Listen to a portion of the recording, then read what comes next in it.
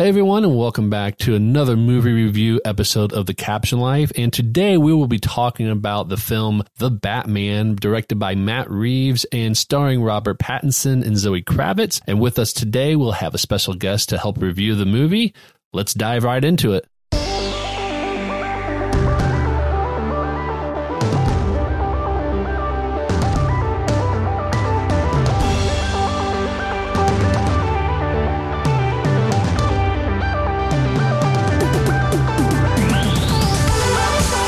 Welcome to The Caption Life, a show about how comics and pop culture impact life and society and vice versa. I am Sean, and before we get started with this episode, please hit that subscribe button on whatever podcast platform you're listening to us on, and follow us on social media under the username @CaptionLife. You can also find out more information and past episodes at thecaptionlife.com.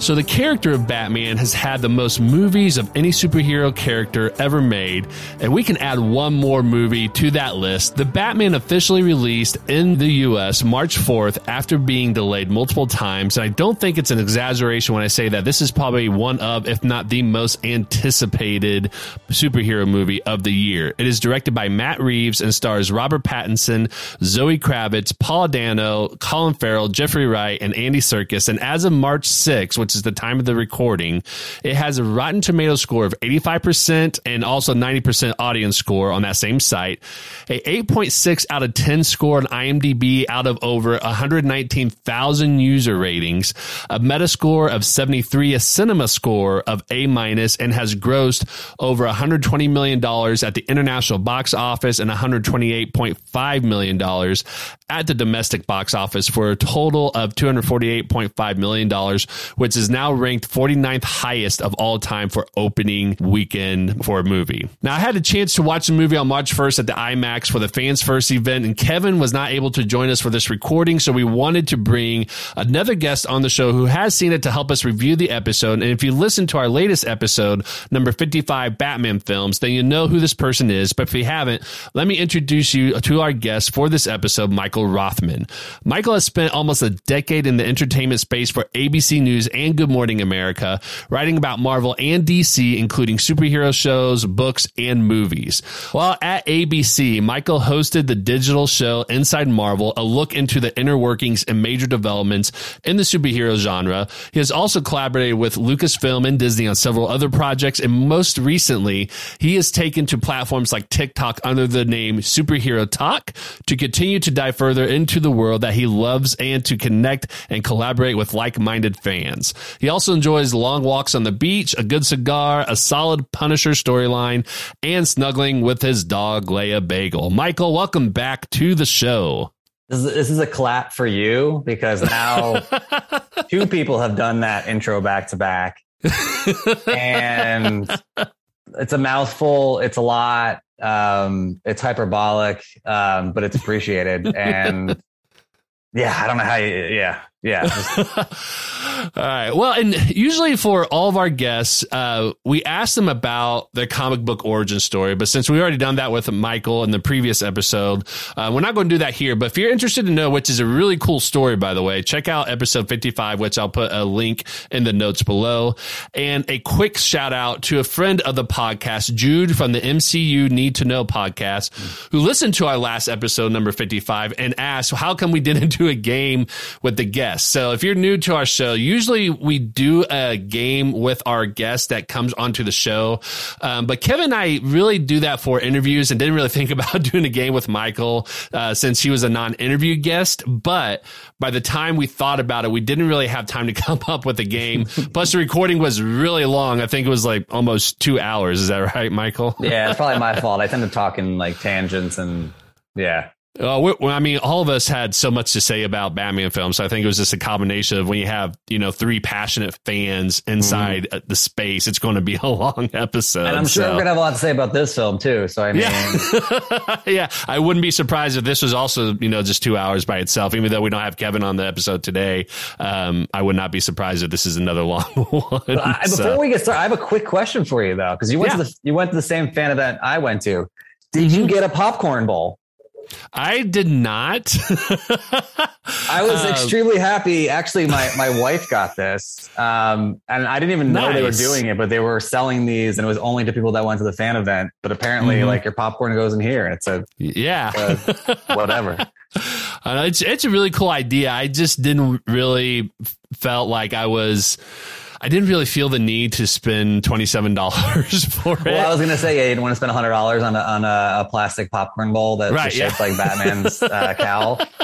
And then you're eating like out of his head, basically. So, but what was cool about the Fan First event was everybody got a free comic book that was, I haven't had a chance to read it yet, but I look at the first couple of pages. It looks like they took out pages from some of the comics that inspired the film. So that was a really cool touch. I really liked that they did with that there. And then what I really loved was when you went to the movie, there was no like previews or trailers or anything. It just went straight into the movie. And I absolutely loved that. I thought that was great. Well, for me, the tough thing was, so I'd gone to a screening the week before. So I saw it a week before, went to a screening. And for those who don't know, listening, when you go to a screening, you probably know this. When you go to like a screening for like media and whatever, usually they cut out if there's any post-credit scenes. This is a new thing in the past 15 years. Sometimes they don't show that because they don't want that getting leaked. So a lot of the Marvel films and whatever. So for everyone that stayed at the screening, and I don't know if it means a spoiler or not. It's not really a spoiler or not. I basically, long story short, I waited through the movie twice because the second time I was like, all right, maybe there's going to be a post-credit scene. And then again, of course, I got the same ending that I got the first time. And I was like, oh God. So yeah. Right. Yeah. Yeah. And we'll talk about that later on this episode. So before we begin, we do want to give you a friendly reminder that we will be talking about the film The Batman and what's in the movie. So if you have not seen it yet, now is your chance to pause this episode, save it, or add it to your playlist somewhere.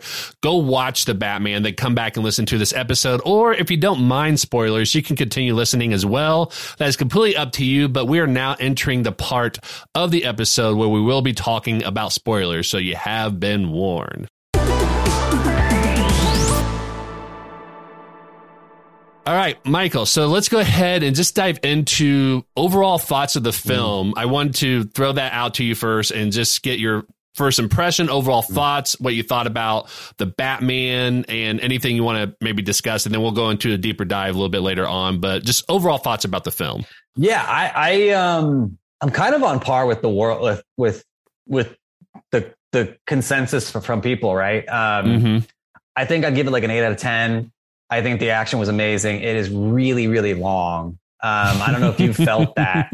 I both times seeing it, I definitely, you feel it. Like, I mean, look, it's a 3-hour movie, and I think Endgame was around that same time. But I think with Endgame, the difference is you've been on this journey 10 years, and it's a different movie. It's more light. This is like a dark movie that when it drags, it drags. I thought Pattinson was pretty great. I thought the cast is pretty great. I'm not alone in thinking that Colin Farrell is an absolute like revelation as the Penguin. Like, right. He's found his role. I mean, it's funny because I've been a fan of his for, it's gotta be 20 years now, right? Like since The Recruit, which is, for those who don't know, is a really horrible, but I loved it, Al Pacino movie that he's in. It was one of his first ones. Then he did a couple like absolute disasters like Alexander and some other movies. Right. And I just feel like he's always been like underestimated because he's just kind of like this cool Irish dude who is like is a movie star, but never had like a role. And man, he's good at this as the Penguin. And then I think Paul Dano was great too. I have some issues that we can get into later on with like, I think a couple of the reveals and a couple of the storytelling things, but overall I thought it was a really great movie. And I think it's something we can definitely build off of moving forward. And there's obviously going to be a lot to build off of, especially with that ending that we had. So right. Yeah. It was a good film. Yeah, and the first time I saw Colin Farrell was actually in Daredevil when he played Bullseye. And I thought, you know, as somebody who loved Daredevil, but I haven't actually read a lot of comics with Bullseye in it, I really liked his portrayal of Bullseye. But I always was a huge fan of Colin Farrell, just in terms of if he's in it, I always thought he did a good job, whether the movie was bad or not. So, I will say that I remember when I first heard about the Batman coming out, I was a little hesitant about it, especially when I heard about Robert Pattinson being the main protagonist of the movie. And not because I didn't like Robert Pattinson as a actor. I actually think he's a really good actor in his own right, and that he does a really good job, especially, I know he gets a lot of flack for Twilight because of the kind of movie it is, but I thought for his portrayal in it, he actually did a really good job of making the character come to life on screen when you read the books. So I just didn't think that he was going to do a good enough Bruce Wayne or Batman when I first heard about that. But again, a lot of people thought about that with Michael Keaton. So I was like, okay, let's give him a shot. And then when that first trailer came out 2 years ago at the DC Fandom event, I was hooked. I was like, This looks amazing. Let's definitely give it a shot. And I think everybody felt like that as well, too. So I was able to write a review for it for Comic Watch, which I'll put the link in the review in the show notes as well, too. And I know you and I had talked about the movie, and I feel like even after I wrote my review, there's so much that I didn't include, and it's a pretty long article that I feel like there's just a lot that you could put in there. But I really like the fact that this is a different kind of movie from the other ones that we've seen, because it's definitely has a lot more of the crime noir film aspect. But the story, the cinematography, I thought was also stands out as a work of art as well, too. I thought Matt Reeves did a great job with the story and with the use of, framing for the scenes and the use of colors, which we'll talk about that a little bit later, and shadows and stuff like that. You had mentioned that it was 3 hours long. And, for me, I thought the pacing was actually pretty good, because even though it was 3 hours, I didn't feel like it didn't feel like 3 hours for me necessarily. Like I know it felt long, but I never felt like it got to a point where it slowed, that it felt like it was dragging. I felt that Matt Reeves did a really good job of pacing it out, so that way when it does kind of get into, here's the high action sequence with the adrenaline rushing, and then let's go ahead and slow it down a little bit. I think he slowed it down just enough, almost like a roller coaster, just to kind of give you, a breather, a break a little bit, and then put you back running again as well, too. So I thought this movie definitely lived up to the hype, and I don't think it was over exaggerated by any means when people are saying that this is a really well done film for a lot of different reasons. So yeah, I think you put it into good words. Like it was, you were saying the roller coaster thing. It's definitely a ride. And I also felt like it is and I think they've tried to do this a little bit before, where I think some of the Zack Snyder buzz was that, Batman v Superman was going to be very comic booky.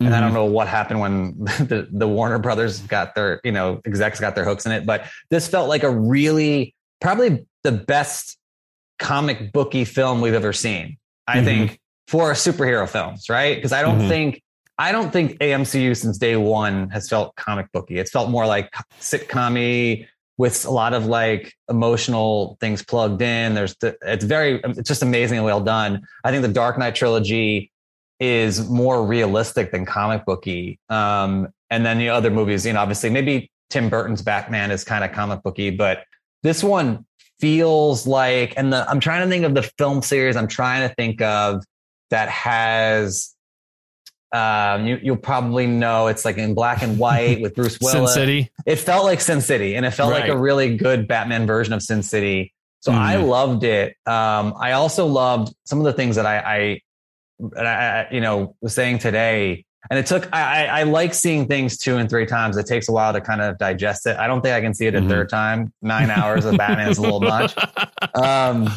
But something that dawned on me, I felt super awkward twice in the same scene. And then I realized like, oh, that's on purpose. When you like kind of like, oh, that scene made me feel a certain way. And then I saw it again and I felt the same way.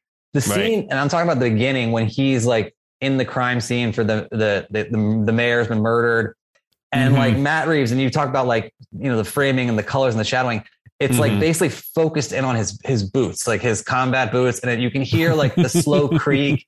And I just felt so awkward and weird. And it felt weird. Like, and it just shows how absurd it is to be Batman, but in a good way. Like it does the best job, I think, of any movie prior of doing that, because dude, it's a guy in $1 million suit as a vigilante fighting people in crime. And we've never seen like it really expressed that way. Like even The Dark Knight and Batman Begins, I think in Batman Begins, like, yeah, the police are after him at a certain point, and same thing with Dark Knight Rises, whatever.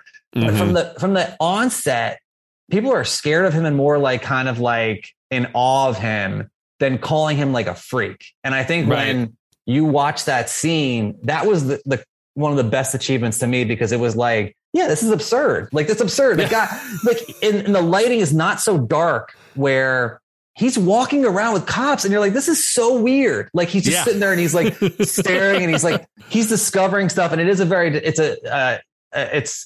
detective version of Batman. You know, he is brilliant. Like, as far as like the stuff he deciphers and working with Alfred. But that scene really just stuck with me, where I was like, yeah, think about it. It's so weird. It is so weird. There's a guy in like a suit as a bat.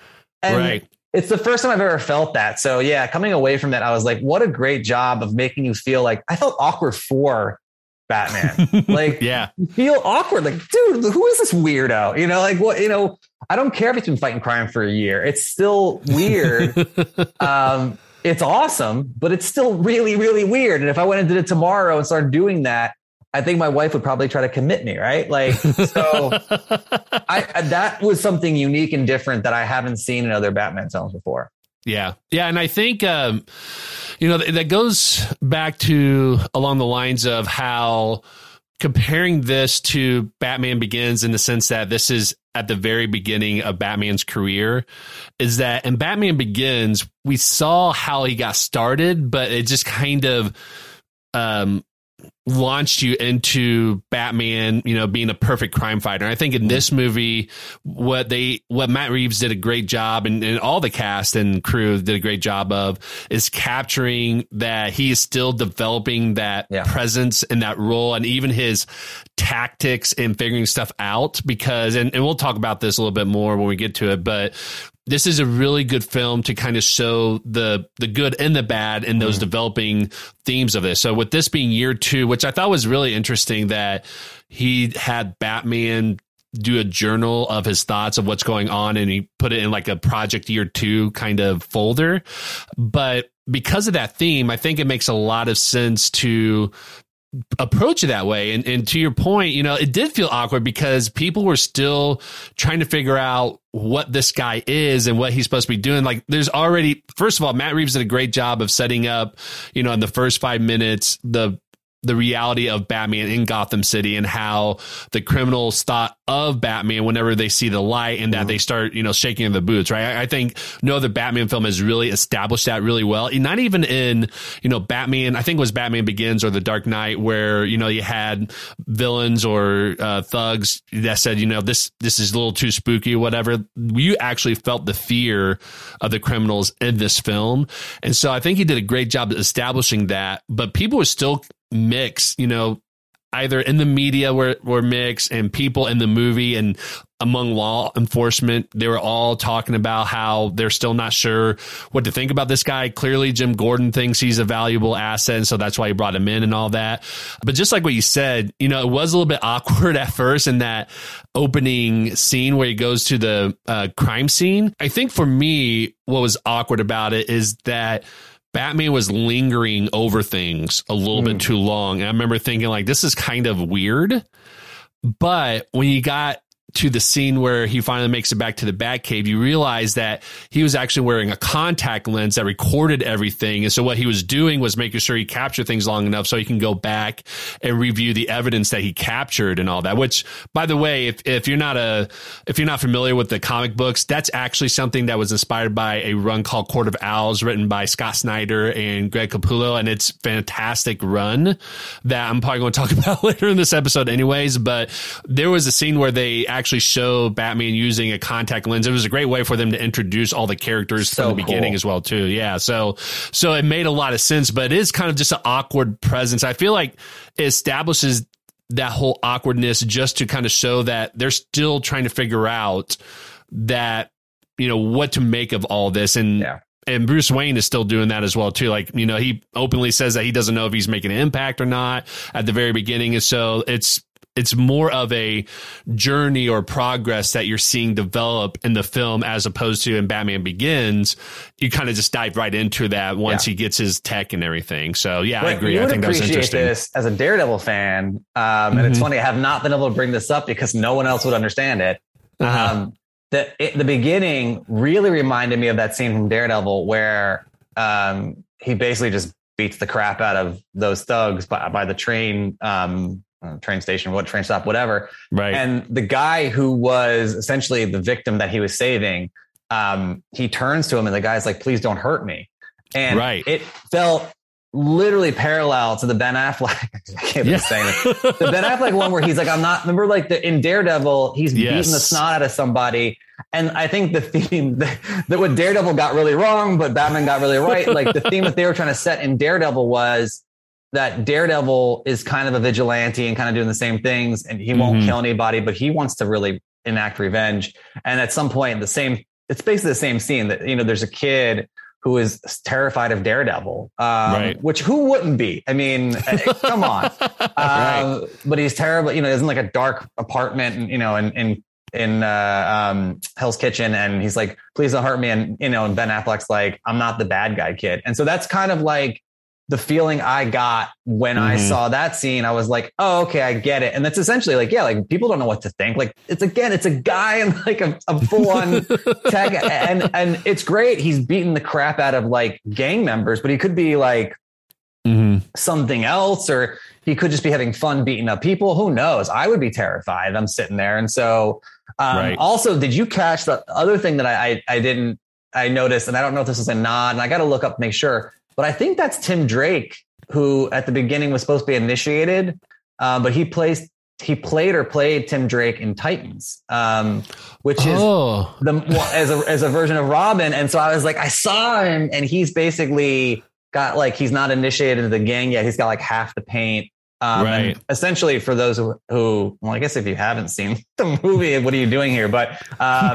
you know, please don't leave. But he basically is going to beat up some, you know, random victim to get initiated, which, you know, obviously is a lot of the stories about that kind of stuff. And I noticed immediately, I was like, I think it's the actor who plays Tim Drake, which is a really, I got to look that up, which is my mistake, as great preparation, Mike. Well, I haven't seen Titans either, so I wouldn't have caught that. Right. It's a really good show. There's some good things, some bad things. I mean, it's an HBO Max show. Right. It is just another different take, another angle, right? Where it's almost like you have Robin, which is out Nightwing, is that kind of that bad, you know, bad acting like, you know, the Batman we see here, just like, you know, kicking ass and taking names and whatnot. So another good take, but I think that's got to be a purpose plug where it's like really cool. They threw that actor in there for, you know, a quick scene, which I thought was really interesting. But yeah.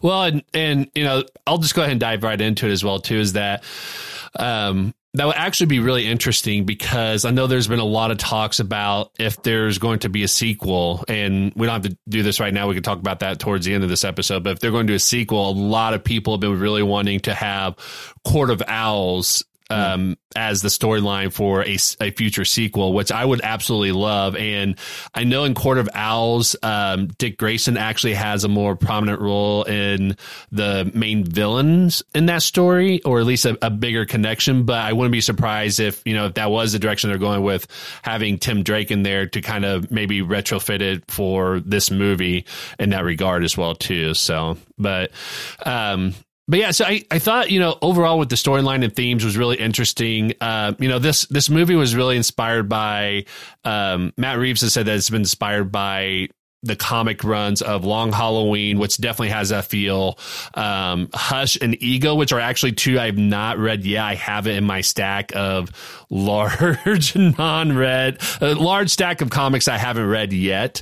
So I haven't read those, and so I can't make those comparisons yet. But I know those were the main comics that you got the inspiration from.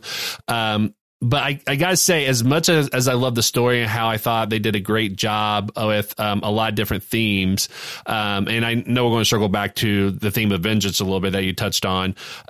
There were some continuity issues I did have a problem with, and I know you and I have talked about this as well too. Is that there's that scene where after Batman punches Jim Gordon and knocked out a couple of police officers and escaped, Jim Gordon said that he put out an APB for Batman. And then later on in the movie, it seems like Batman shows up with the police and they just somehow forgot that was the thing. So I don't know if there was like a deleted scene or what, but I remember thinking at the end of the film, I was like, wait, did they just completely forget that? The other issue I had with the story is that, I'm sorry, Batman should have been killed off like 4 times in this movie. Yeah. The explosion that happened with, I forget the name of the person, but the explosion that happened. The DA. The DA. Yeah, who was, which I've seen him, like, I know he was in Blade, and he's a really prominent actor. He's Maggie Gyllenhaal's husband. That's right. 1 degree away from an almost Batman right there. But Peter I always get Peter's, because they're so close. I think it's Peter Sarsgaard, right? I gotta look it up. Sure. I know. Yeah, we gotta look that up. Yeah, he's really great. He always does kind of it's Peter Sarsgaard. He always does a really great job, whatever he ends in. And he always adds like an air of creepiness to all his roles, almost like a slimy. So like his role was really, he's really good here. And I thought he was they had a really great cast. Like what a cast. Mm-hmm. Yeah. You're right. There's so many times Batman. There's so many times.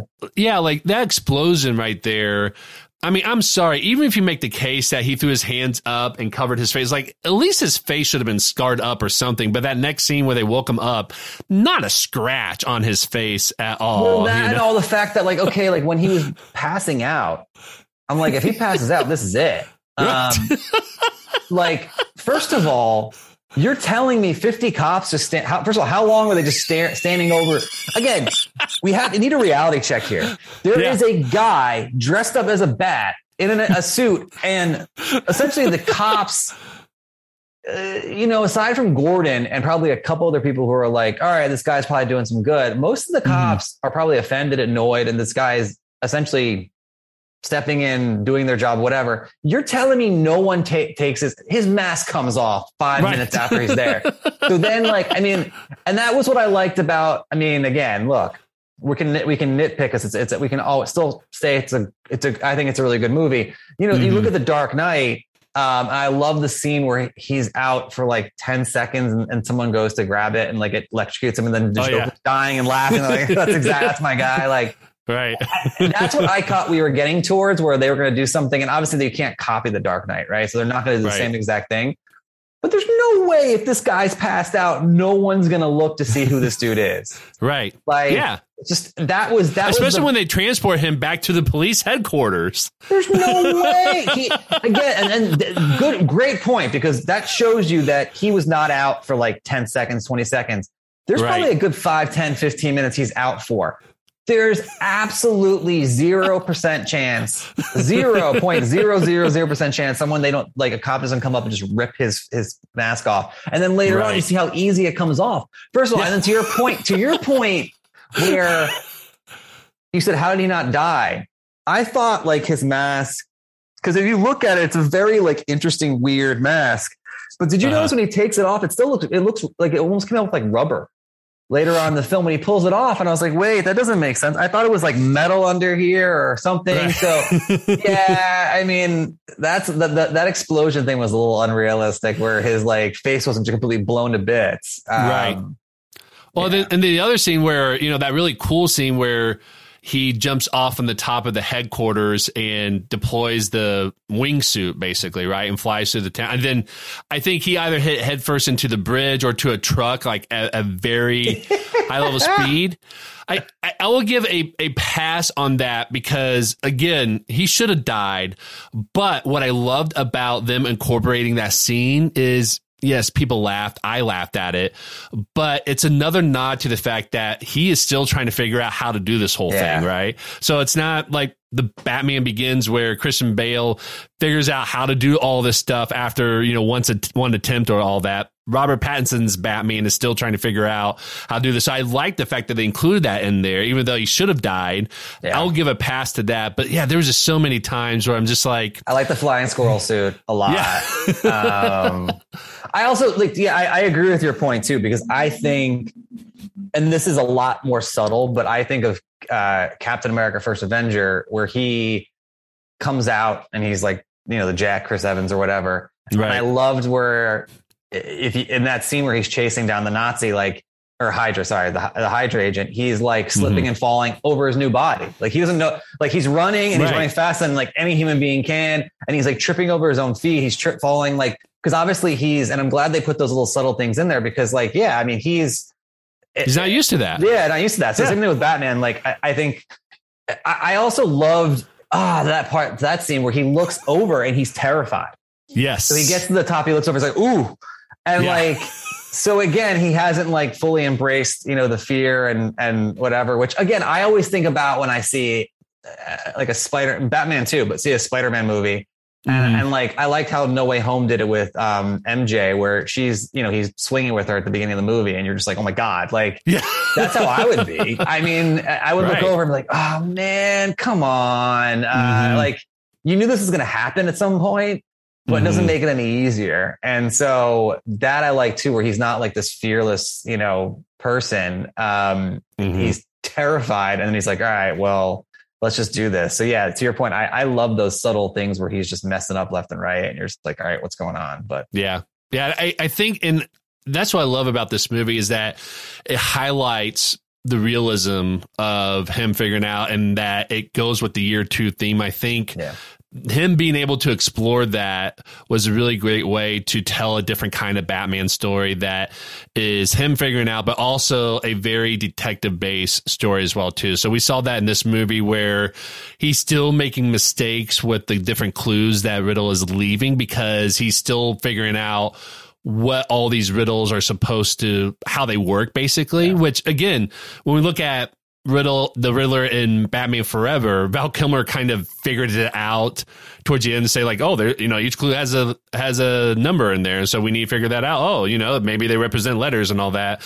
Whereas in this one, it's kind of a progression of him figuring out that the riddle has a riddle inside itself that Batman doesn't really learn about until later. And then even then, it's not the same kind of riddle for each one as well too. And so that's what I really like about this one, is that it's definitely more detective based than what we've seen in anything else, which makes it a film crime noir style that I think a lot of people are really enjoying. I saw someone's review on it, and I thought it was a really great take. I think it was on TikTok, but they were talking about it, and they were saying the good thing about it, and I fully agree. And I think the thing that I always look, Batman is a beloved character, right? Same thing with Spider-Man, same thing with, and I still get today, there's still people that love the Andrew Garfield films for Spider-Man, which again, I'm middle of the road there. I think he's a good Spider-Man. I think the writing wasn't great on those, but the point I'm trying to make is there's such an attachment to these characters because they're so beloved, right? They're not like the fringe characters. So they are the crown jewels of these, empires. And I think people get, this is where we get a lot of toxicity that comes from, where people are like, it's the best. I've already seen the comments on videos being like, it is the best Batman ever. And all right, look, I think that's fine. Everyone should feel and take it the way they want to take it. I think this movie in particular, Dark Knight's still the top for me, but I do like this film.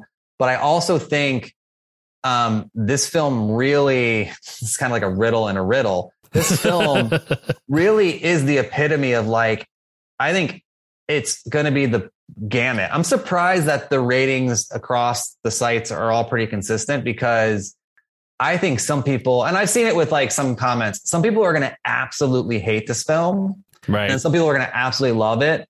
And then some in between. And I think it's going to be a lot more of a progression. Some people, it's going to be this is not for me. Right.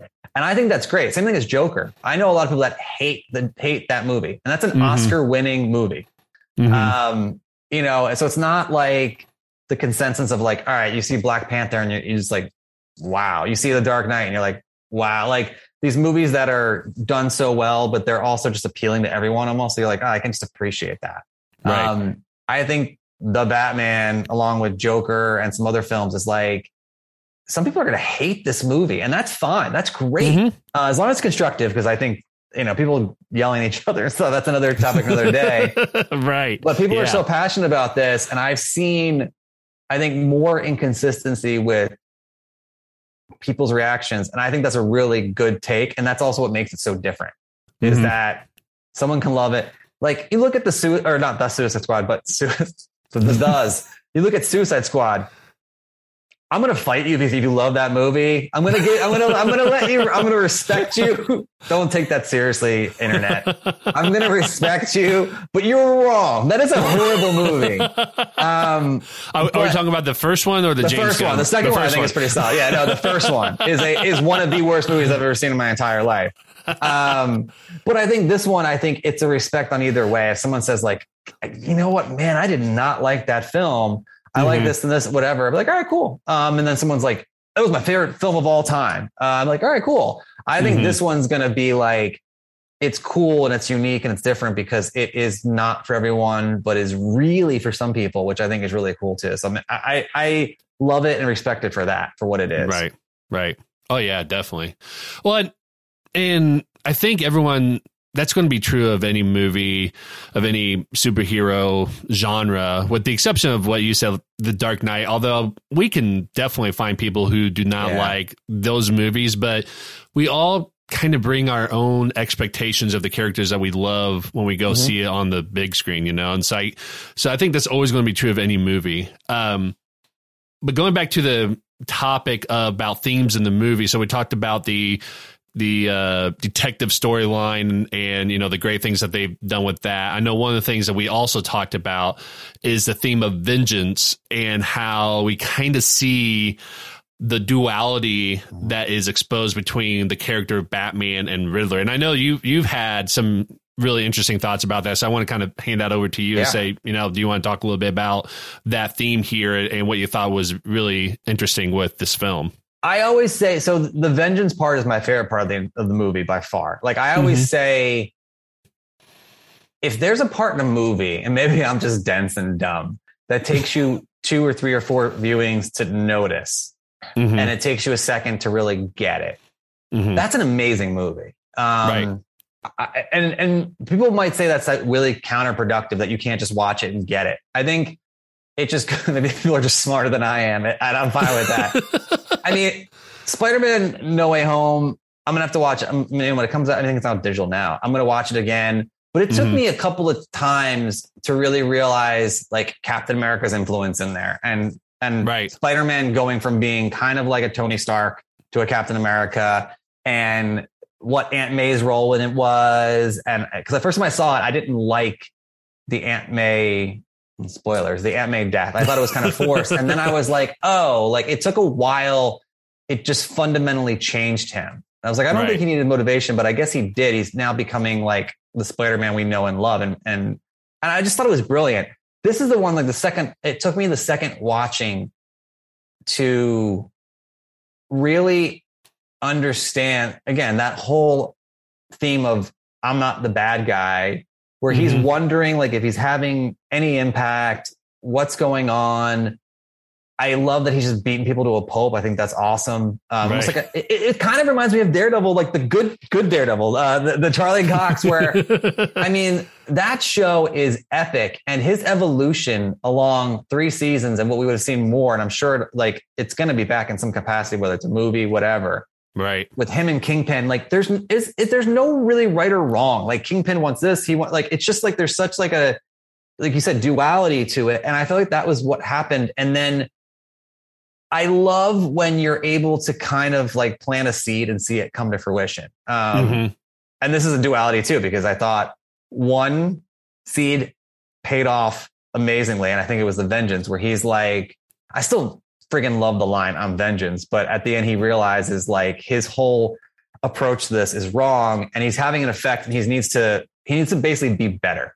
Right. Like it's not about vengeance. It's about hope, which I think is kind of little delving into Superman territory, but I like that, and I think it fits the Dark Knight, where like I need to be a symbol for people to step up and trust me, but also people to do more and save their city as well. So I love the payoff of at the end, the guy, he's like, "Who are you?" And he's like, "I'm Vengeance." And he's like, "Oh, damn, that's affecting people." Like, so he's got to change and evolve.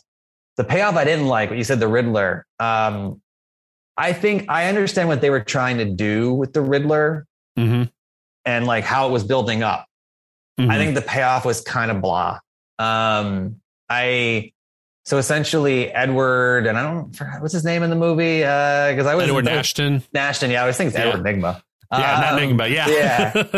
But at Nashton in the film, like, and Paul Dano's great too.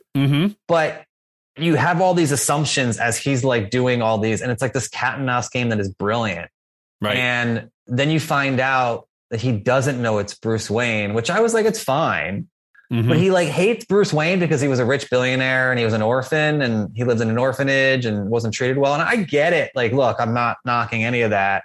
I mean, yeah, I have no experience with that, but for this kind of a film and this kind of gravity, that was the storytelling aspect that I really didn't. I thought there was going to be more of a reveal. His dad's still a good guy. He made a mistake. It wasn't a big mistake. It just fell flat when they started to pull it back. Like they were really putting their foot on the throttle with like his dad had someone killed and this. I was like, oh man, they are really going almost like the Joker, where Thomas Wayne's kind of an ass in that movie, and deserves like not to get killed, but like he is just kind of like not the nicest person. So I that big reveal at the end with like, was the Rejuvenation Project, or wasn't Rejuvenation? Oh, the Renewal Project. Renewal Project. Thank you. Yeah. I know someone's going to attack me online. They're like, "You're an idiot." I think that reveal, and I think the Riddler, the whole thing, like Bruce Wayne, just kind of fell flat. And maybe I am just spoiled rotten from Marvel movies and The Dark Knight and things like that. But I thought this movie was really, really good, and I was waiting for something better, I think, at the end. It wasn't quite on the level of Martha. Why did you say that name? But when he's just like, it was such like a bait and switch where you're thinking, I thought there was some kind of like, I actually would have liked it if he didn't know who he was and he was like, we're the same, which I think could have had like kind of a cool impact. We're the same because we grew up without any guidance. Right. And look what can happen one way and what happens the other way. Right. It's like, we are in this together. Right. We both want truth revealed. We want to, the sins of our father, all that stuff. And so and in the end, it was just kind of like a pullback, and he's like, he doesn't know. And you see like, Batman's like, ooh, he doesn't know. Yeah. Great. I'm good. Right. Yeah. And then it moves on to the next. So that was one of the things that I just thought felt flat, and I just didn't love, on the second viewing, I was like, all right, whatever. Right. Yeah.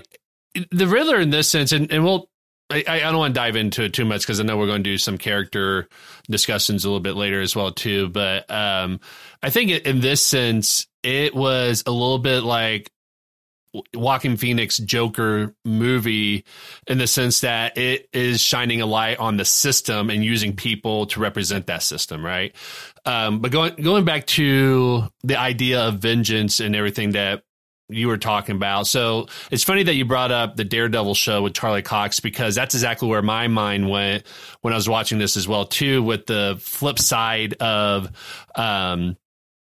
Batman saying I'm vengeance at the beginning, and then one of the Riddler's followers saying I'm vengeance, because there's that famous line that the Punisher says in season 2 where he says that he tells Daredevil, you're just one bad day from being me, basically saying that they're, have kind of the same goal, but going about it differently. And that's exactly what's happening here with Batman and Riddler, especially when you look at some of the other hints that Reeves put in the film as well too. So in the opening, you see from the point of view of the camera, and you find out later on it's probably more likely the Riddler, where he is looking through a pair of digital binoculars looking at what's going on in the mansions of the mayor. And you kind of hear, you know, the heavy breathing and looking through and stuff like that. And then later on, you see Batman do the same thing when he's checking the apartment of Selena Kyle and her roommate and doing the same thing. And so there's a lot of parallels between the two characters that you're showing that, you know, basically the decisions that they make pretty much changes the outcome of where they go for the most part, right? Like they and have that's the same. why I wanted him to know, because I wanted him to be like, look, like, I mean, and Riddler's a genius. I mean, that's obviously right. Like that's his superpower. It's not, you know, Ben Affleck, I'm rich. It's basically, I'm like the smartest person in the room almost all the time.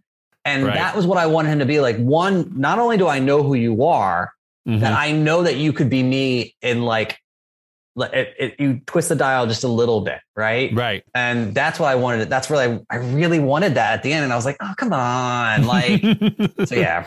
Yeah. Oh yeah. Well, and who knows? We definitely could maybe get that in the future with the future movie, since he's still in Arkham and still in play in a sense. So, well, that you mentioned earlier with Hush. So yeah.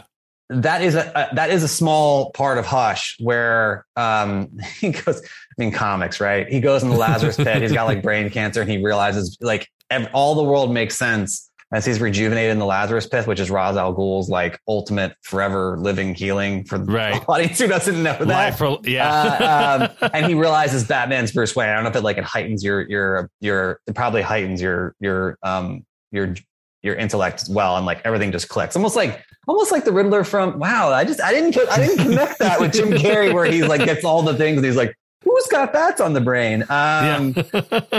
So it's kind of like that similar. And so I don't know, the timing of this is so weird. And as of now, I don't know what the percentage is at, but that for the post-credit scene or post-credit riddle or whatever, the Radalada.com, which we'll get into later, or if we want to, one of the things in there, and it's gone now because it keeps evolving, which is the weirdest thing too. Like, but yesterday it was this video that had a little Hush Easter egg in there. They wrote Hush against over Thomas Wayne. So maybe that is a teaser, if that is meant to be like a thing of things to come. And then with the solved riddle, which for those who know who solved the cipher, she sat there with pen and paper yesterday. What an idiot. There's like a key online. I'm like sitting there doing it. What a moron. I'm calling myself a moron, by the way. And it says in there, something's coming. So I wonder if there is some kind of a storyline that will involve not only Hush, but him realizing it. And so maybe that is coming down the road. Right. Yeah. Oh, yeah. Well, moving on to talking about the art of the film before we dive into the characters themselves and everything like that, I wanted to give a couple things I really liked about this film from a cinematography point of view. And I have to say, I was really impressed with the use of colors and shadows that Matt Reeves did, because first of all, it simulated a crime noir film very well that you've seen from, you know, inspirations from the 50s and 60s, because when you look at the colors, and I've only seen this movie once, so I haven't really paid close attention to it since then, because again, I've only seen it once, but I remember when I watched the film that a lot of the colors were very flat and monochromatic, meaning that it was just different shades of gray or blacks and whites. And even Riddler's costume, which typically is green, is that shade of green that is very monochromatic as well, too. And I think that was a great way to tell the story for two reasons. One, again, it resembles a detective crime noir film, but also it highlights certain visual cues in the movie when you do add color into it. So whenever you see blue and red, that sticks out a lot, especially when you see the red of the dawn rising, you know, some of the scenes and things like that, right? Where usually those scenes kind of represents a new detail of the storyline or something like that. When the collar was on the DA on the neck, it was blue and red. And so you see that something huge was happening. Even when they introduced shades of green into the film, I feel like it was supposed to represent truth somehow, like what Riddler was trying to do. Because I remember the scene where Alfred was in the hospital. His gown looked really odd, and I didn't know what it was at first because it's kind of like a weird shade of green. But the more I looked at it, more like, oh, it's a hospital gown. But because I was so distracted by the color of green with the shade of it and everything like that, and that was a moment of truth for them, of him telling Bruce what actually happened with his parents and everything like that. I thought it was just a really interesting way. That's a brilliant pickup. I didn't notice that. I only noticed it, I think, after I watched the movie. I just remember thinking like the colors popped out to me for some reason, and just kind of and again, I need to go back and watch because maybe I'm just looking way too much into it. I don't think so, man. I think that's brilliant. I mean, like, it's one of those things where, like, once you say it, I'm like, oh, like that makes a lot of sense. And I think there's a handful of directors who can do stuff like that, right? And I think Reeves is one of them. I mean, it takes a very smart person to think of all these things. I think quickly John Watts is becoming one of those guys where you're like, who came up with this? Like, just so smart. I think, look, like these themes that are like embedded, and I'm amazed. And the Dark Knights of this day still, like Nolan, I look back and there's things that someone will point out and say, hey, did you notice that? And I'm like, no, I didn't, but that is amazing. Right. So that's incredible. Yeah. I noticed that it was like, again, like the crime noir, tones. I didn't notice the green, which makes a lot of sense. I did notice the dawn at the end, and I thought that was great. Like, especially where, like, he realizes he needs to change, and the woman, grabs his hand that he's helping towards the end. And it's like the sun's coming up, and it's kind of like reminds me of the Dark Knight, where it's like it's, with Aaron Eckhart said, like, it's darkest before the dawn. So he like went all night, and now it's like the sun's coming up, and like he's starting a new day. He's going to evolve. He's going to change. And then they go their separate ways. I mean, Catwoman at the end, and like, right. And that was obviously obvious. So I'm not like brilliant, but the color thing, I'm sure there's other things in there too. And that's the cool thing about watching things over and over again. Right. Again, not 9 hours of Batman, but is that I just think it really is. I love that you brought this up and put this segment in there, because I love the fact that, like, paying homage and talking about the art form that is filmmaking, because right. I mean, people don't, look, we're all armchair quarterbacks, right? Like, we're watching these things, we're criticizing, we're saying this, we're saying that, whatever. But I know just from like writing, you wrote a review on this, writing reviews or cutting a video together. There's so many things that go into stuff like that, right? And then to think of like a 3-hour movie and all these little nuances that someone puts in, it's impressive, and it needs to be commended. And, no matter who you are, minus a few people, but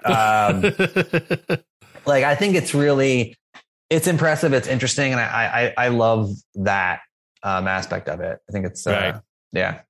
Now, what did you think of the score and the needle drop in the movie? I love the music.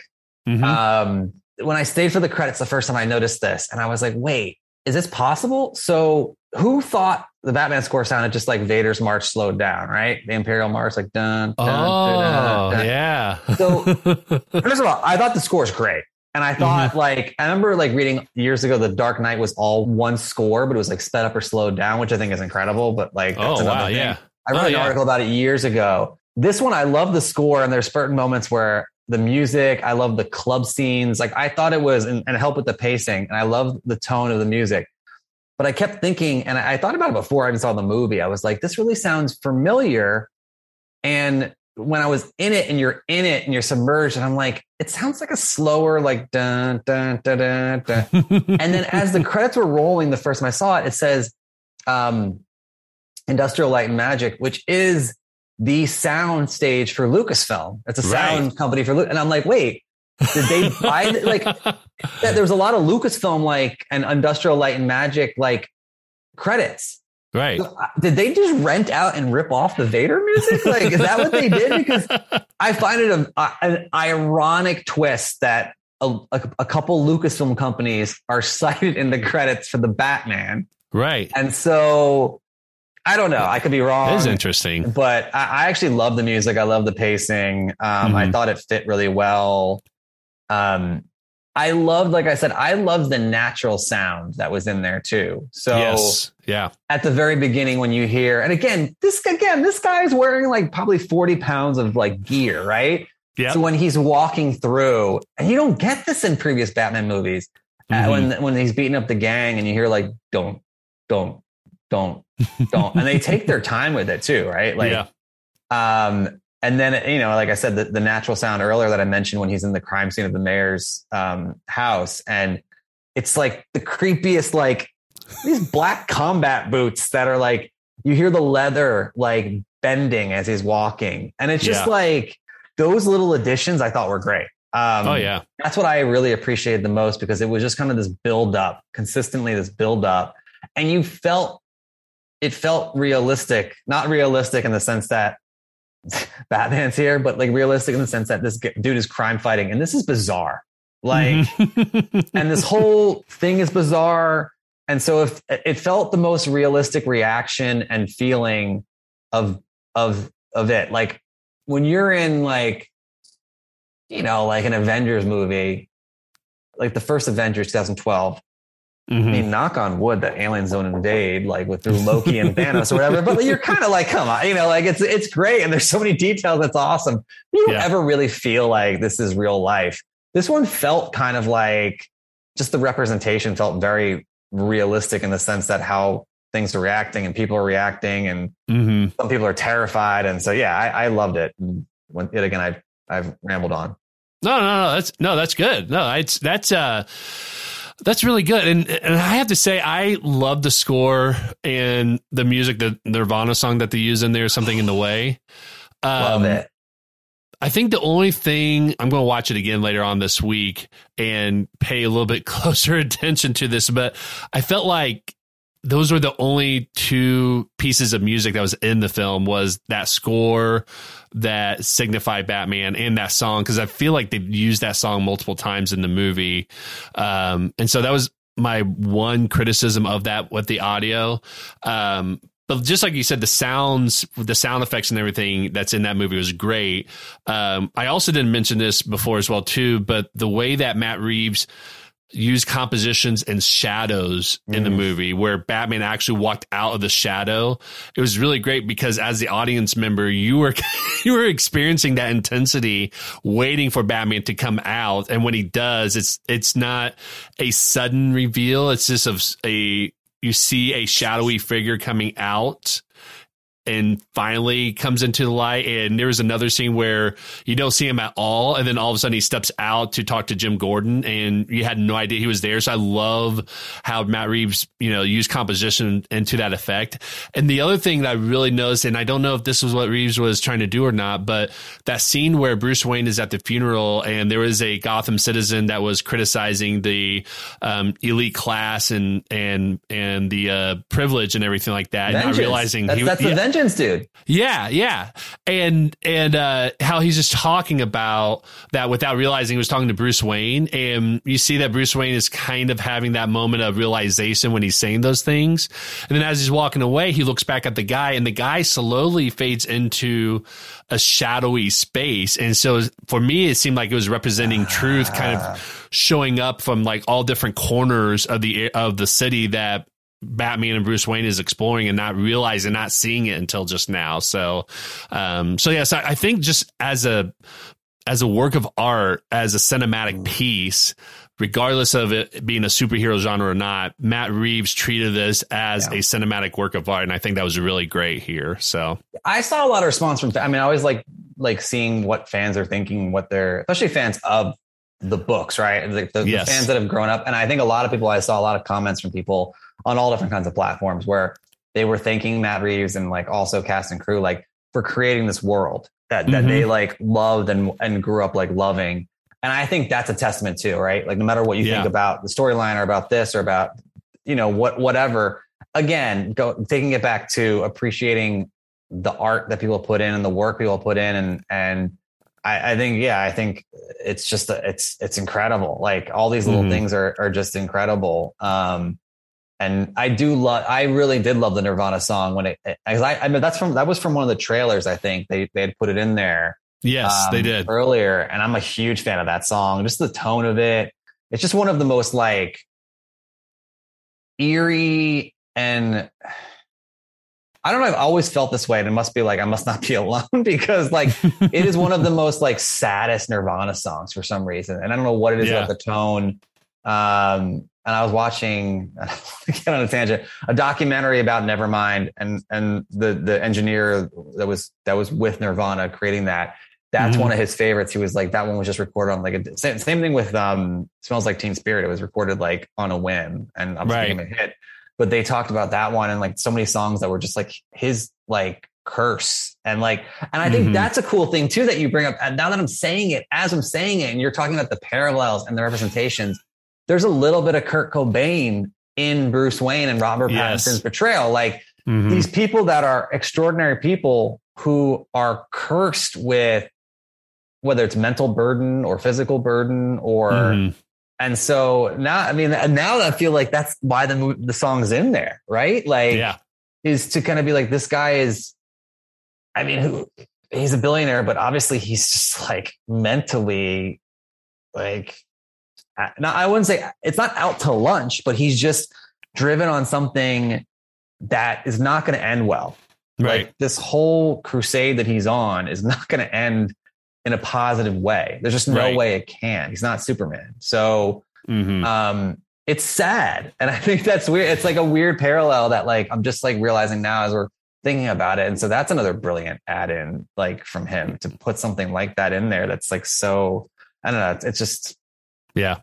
Well, it does. It definitely has that grunge kind of feel that Kurt Cobain is always associated with. And that song was in the very first trailer of the Batman. So it's because I remember that ended up being a sound clip on TikTok that became very popular as well, too, for the past 2 years before the film came out as well, too. So it's what you said. I might be thinking too deep into it, but think about what Nirvana did and what Kurt Cobain did for music, like ushered in a new generation, like a change, and like, you know, got away all they basically killed, you know, hair bands and like hair metal bands and, you know, like, and brought in this like angst that like teens were feeling and stuff. I mean, wow. Like that's, I mean, I'm literally like thinking about it now and it's kind of incredible. For what, like, that's what Nirvana is like known for, is like this like brutal truth. And like Kurt Cobain was never like the greatest singer of all time, or, you know, he just had this like raw emotion and passion and drive and connecting with the audience of that generation. And so, wow, like it's just so weird. And it also softens up a little bit, not that much does, the emo Bruce Wayne that we didn't really get a lot of, which is fine because he was, I mean, I gotta count it at some point and gotta watch this, and I'm sure someone has done this. He's Batman for most of the film. He is, yeah. Bruce Wayne, it's got to be very minimal, like a few percent. Like if someone like did the minutes or whatever, you know, they do that stuff with like, you know, the minutes on screen for Iron Man, Captain America, whatever. They always like, someone's got to do that and figure it out, because I'm sure he's Bruce Wayne for like 5 minutes of the movie. So yeah, people have mentioned that on social media that there's definitely a lot more prominence of Batman than there is of Bruce Wayne. And you definitely feel that as well, too. And when Bruce Wayne is on screen, it's usually those moments of truth for his legacy, basically, and not so much, you know, it almost drives into showing how he is connected to Gotham through the Riddler's plot, basically, because you see him as Bruce Wayne a little bit at the beginning, and then he's mostly Batman until later on with the funeral and things like that as well, too. But yeah, I think you're right. I think it's mostly Batman. I know a lot of people have said that they've noticed that as well, too, is that it's a lot more Batman than Bruce Wayne, and there's not like a balance between the two at all. So, which fits the storyline too. I mean, it's been said before, and it was said years ago with the Dark Knight trilogy, and said now, and obviously the Riddler says it like to him, like, you know, your mask is like the real person is Batman. The mask is Bruce Wayne, and it's always been said that, like, you know, in some of the books, like they show him, and they do a really good job in some of the comic arcs, where like he'll be in, like, you know, he's at Wayne Enterprises or doing whatever, and he's just daydreaming about being Batman at night. Like he just always getting back to that. Like that's his real life, essentially. It's not really the other way around. So Yeah, you got to see mostly Batman. Oh, yeah. Yeah. Well, and that's a good segue to start talking about the characters in this movie as well, too, for this episode, because that was actually the next topic that I want to touch base on is the character of Batman and Bruce Wayne and how Robert Pattinson does with those characters. And I got to say, for me personally, just like what we talked about, he plays Batman for most of the film. When he plays Bruce Wayne, it does kind of have that emo grunge feel to it, especially with his hair, because when you look at other portrayals of Bruce Wayne in film, it's usually a clean cut, well presented. And again, if you frame this, can contextualize this as this being year 2 of him being Batman, not only is he still trying to figure out how to be Batman, but he's still trying to figure out how to be Bruce Wayne. And so the fact that he's still a recluse, that he doesn't show up except for these major events, and even when he does, he's clearly not welcomed in a way that people expect him to be and things like that. Because at first when I saw images of him being Bruce Wayne, I remember thinking the hair just looked really odd for a Bruce Wayne character. But again, when you contextualize that with him being year 2 of Bruce Wayne and whatever setting basically right now, and that he's still a recluse and he's still trying to figure out what it means to be Bruce Wayne in the context of also being Batman, I think it makes a lot of sense to present him in this way. So I think Robert Pattinson, because he doesn't play Bruce Wayne a whole lot, I think that what's interesting, what's to his benefit, is when we compare him to the other actors that play Batman, he has an edge because this story hasn't been told before, because all the other actors are playing a Batman that's already been established. Even with Christian Bale, when he has Batman Begins, they just dive right into, he knows what he's doing by the end of that movie. And still with this is really seeing that character, both Batman and Bruce Wayne, develop, and he's still developing. Like, he still doesn't have everything figured out yet, but he knows the direction he's going by the end of the film, and he's still trying to sort out how to get there too. I liked what you said about the unkempt too. Like, I don't know if you remember, because I don't, I'm actually asking. I think what would have helped it a little bit is, I think the dude needed some scruff. Like, I mean, I think because essentially, look, think about this, right? Like, he's up all night. So, and they address it early on. Alfred says like, "Oh, you have the accountants coming over and this and that. We got to save Wayne Enterprises." Like, I don't care. Like, he's throwing a shirt on and he's like, I think the hair makes sense to what you said. It makes a lot of sense because he just doesn't have time. He doesn't care. Like, he's just kind of like, whatever. Like, I think it should have been a little bit, I mean, I guess, let's not do the Spider-Man thing where he puts it over his face, Spider-Man 3. It starts doing the dance. Yeah. But I think that was the thing too. Like, when is he shaving? Like, that was, I think he might've been scruffy in some parts, but I got to remember, but I think there were some parts where he was really clean. You only see it when he's close up. Like, when it's close up, you see the scruff, but at a medium shot or farther, you don't. It should have been more going in. Like, so you can't really see my scruff. Mine's like 2-day scruff. Your scruff is like easier to see. It should have been closer to yours. And I think I would have gotten more of like this, like you said, like this recluse, like guy who no one would guess is fighting crime. And maybe he shaves as a way to blend in. So the chin is, I don't know, maybe there might be giveaways. So that could be a thing too. Right. But I think to your point, when you say about the character development, I agree wholeheartedly, where I think of all the different Batman we've seen. So I'm not going to touch on the Godfather himself from the 60s because I haven't seen, I'm not like very well up in the 60s Batman, and it's a little different than what we're seeing now. But Keaton was the first, and it was unique, and did an amazing job of bringing this character to screen. I think the most complete character was Bale, because he was established, and I don't think Batman Begins handles that as well as it could have done. And also, like, again, the flip side of Pattinson, when is Bale's Bruce Wayne like combing his hair and getting, putting a suit on? And that doesn't make sense now that we've seen this. Where we're like, is this guy popping Red Bull like there's no tomorrow in 500? When does he have time to look like, he looks really good when he's at Wayne Enterprises. He's all like done up and like flirting with women and stuff like that. So that is a little bit of like, dude, when does this guy not die of exhaustion? But I still think he's the most complete, where like, I love both sides of it. Pattinson's a brand new version that we haven't seen, and I do love his take. I think he was a lot better. And everyone always brings up Keaton, right? As far as like, oh, he's Mr. Mom, and like people like always made fun of him, like, oh, he's not going to be a good one.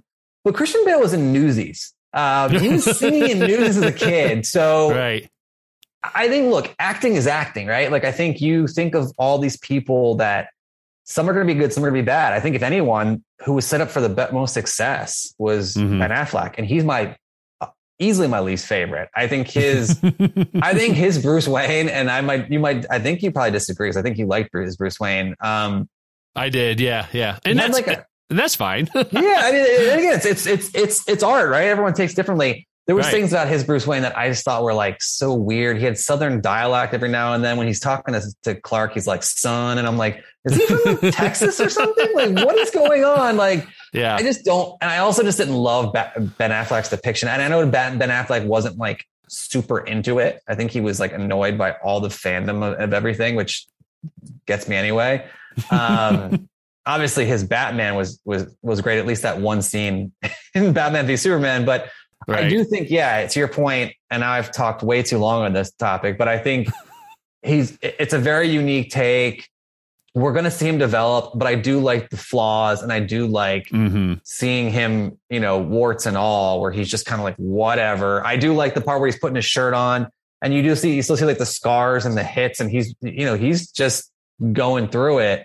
Right. Why? God knows why. But I think that part I really, really enjoyed and really liked. And I think I want to see that more explored more, because it is interesting and weird. Like, it's, like he's at the funeral and like the cop's like, hey, Bruce. And I'm like, why do people care about this billionaire orphan? Like, I don't understand. I still don't understand that. Like in reality, like, especially when he hasn't had a lot of public presence too.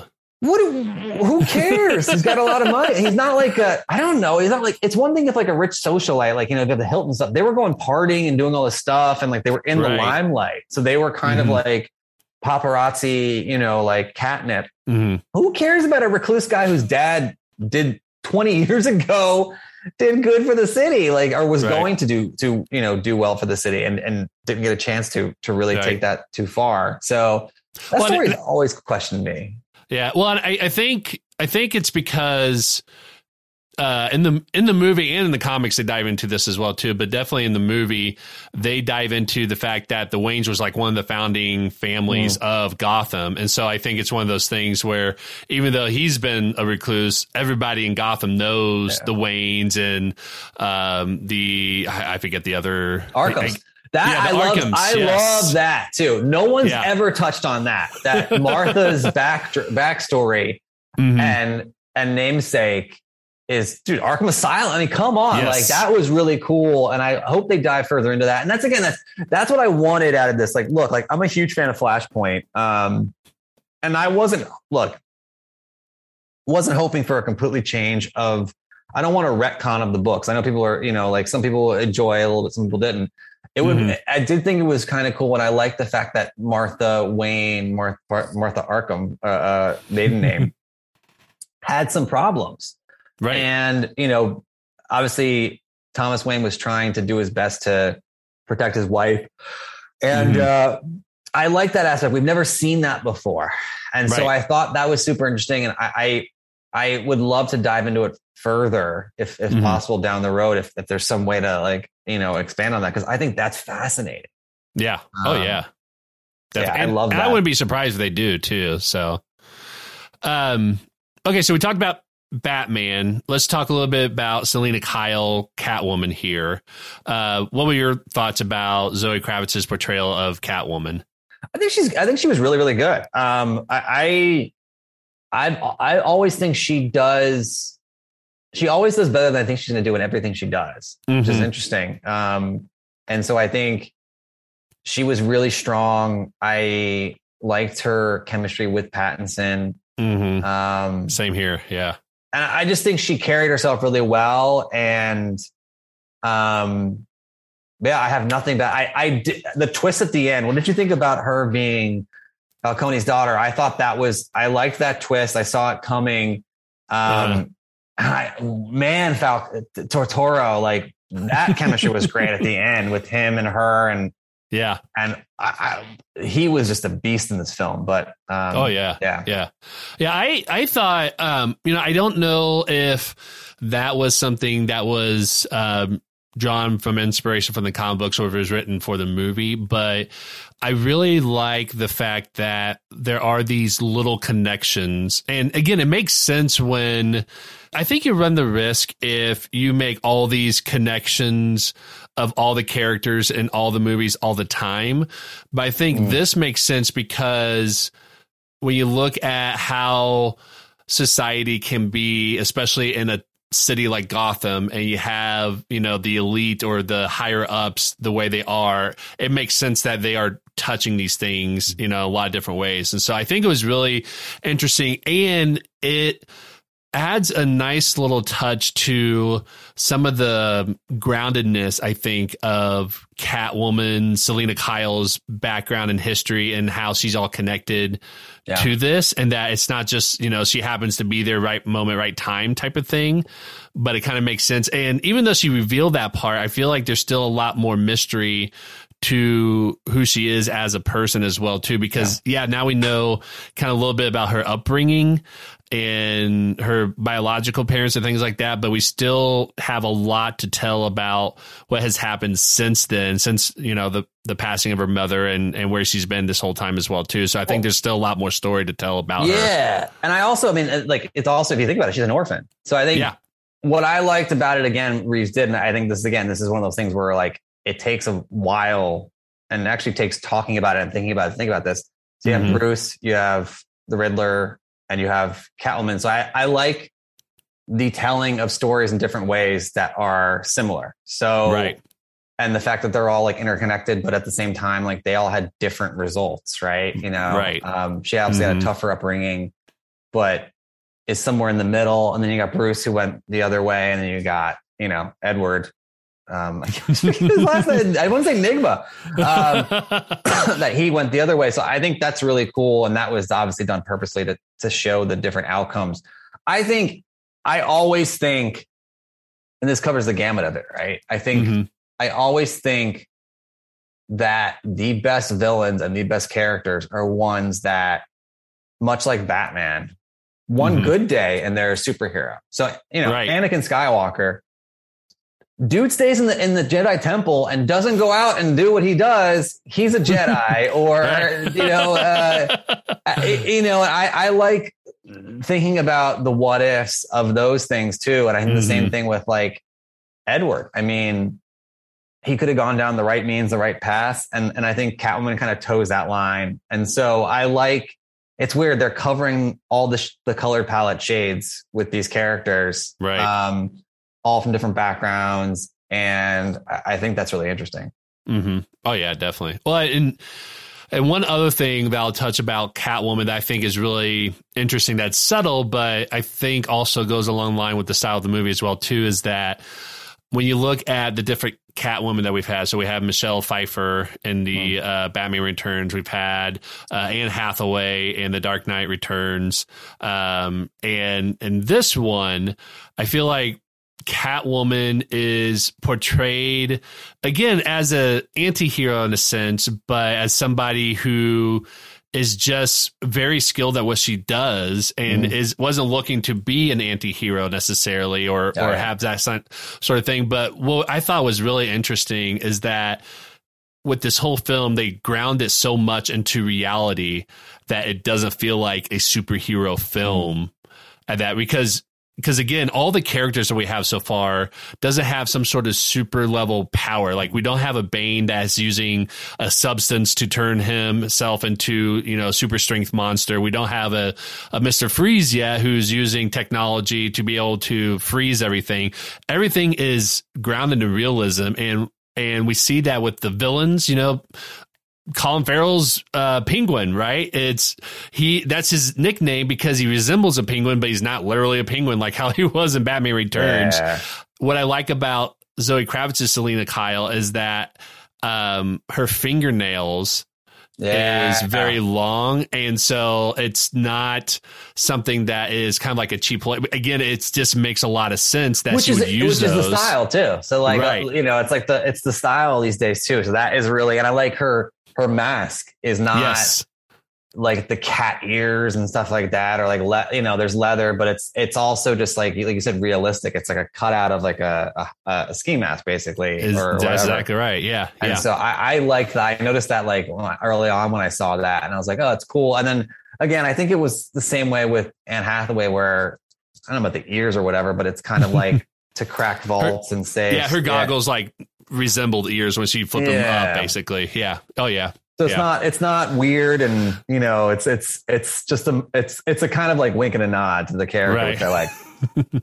Okay, so let's talk about Riddler, because I know you have a lot of thoughts about Paul Dano, and you expressed them a little bit earlier already. And I'll say this is that with Paul Dano, I remember early on in the trailers they never showed his face, and I was really curious about that because part of me was thinking, are they actually misleading us that this isn't the Riddler, but somebody else? Is he really like disfigured, or what is going on with that? And then when we finally see his face, he's just a normal looking guy that's goofy, geeky looking person with a stupid grin on his face when he sees Batman with his face pressed against the counter there, right? But I thought that was a really great way to kind of hype up the anticipation because you're wondering what's happening. And then when that happens, what's funny is I didn't really feel let down. I thought it was just kind of interesting of how they did that they never revealed his face. And then when it finally did, again, I think it just goes back to the theme of what we saw later on, is that the Riddler could be anybody that's been in his sort of situation as well too. So, that's my quick thought about Riddler. And I know you talked a little bit about Paul Dano and the payoff at the end of it, but in terms of how Paul Dano portrays a character of Riddler, and this being a Zodiac killer style versus what we got in Batman Forever and all that. What'd you think of that? I thought it was great. I actually really, again, another one that I thought was, he brought it home. And that's why I was so bummed out with the lack of the payoff, because I think there's like, and it's not level of like Heath Ledger Joker, right? That is just, it's out of this world. But it's good. It's really good. And it's creepy. And the way he carried it, and his mannerisms, and the way he, like, his inflection, and like when he does go, like there was literal moments during the film where, like, you jump back a little bit, where he's with, like, I think it's the police commissioner. And he's like, he just screams at him out of nowhere. The guy's like trying to get out of it, and he screams at him, and you're like, whoa, like it, you don't expect it. And so I think that was the cool part about his portrayal. And at the end, I liked when they got him in the cafe, which is a nod to that famous painting, obviously. Yes. Which I thought was kind of cool. Another cool thing too, when they got him, I just thought it was super creepy, and he's putting the question, like, I liked, and he's smiling. He sees, I think he's a guy who's fully like enjoying this and fully enjoying, and he comes from nothing, probably is going to get, they said it was like he was a forensic accountant or something. Probably not going to be, relevant in life, anyway, and just snaps and was like, for whatever reason, I just wanted it to be something more, why he snaps like that, that's whatever. But I thought the delivery and the performance was great, like the breathing. And then even at the end, when he's like freaking out, when Batman's like, we're nothing, like, I liked Batman, like, triggering him where he's like, no, like he's losing his mind. He's like, this is not how it's supposed to go. And he's kind of like having like a temper tantrum, which I thought was great. In like a really fun way. The same way the Joker, nothing is serious. And like, no matter what, the Joker kind of just like laughs it off and, is like, whatever. He was just kind of like, wait, why? I'm the smartest guy here. Why is this not working out? I'm so annoyed. I thought I had everything, whatever. And he just like loses his mind. And so I really liked it. And even at the end, like he's in the cell he's obviously kind of like, and I think the whole thing where he wants to be Batman's friend. and he thought that they were in on it together. Yeah, he's like, I've been mutual understanding. You're revealing it. I thought we were partners. Yeah. And I think that's a really cool plug for what we saw at the end, of course, which is obviously a sign of things to come. But I thought, and it's very steady with the character. And I thought Paul Dano did a great job with it. Yeah. Like, great. Yeah. So I will say this. I agree with all of that 100%.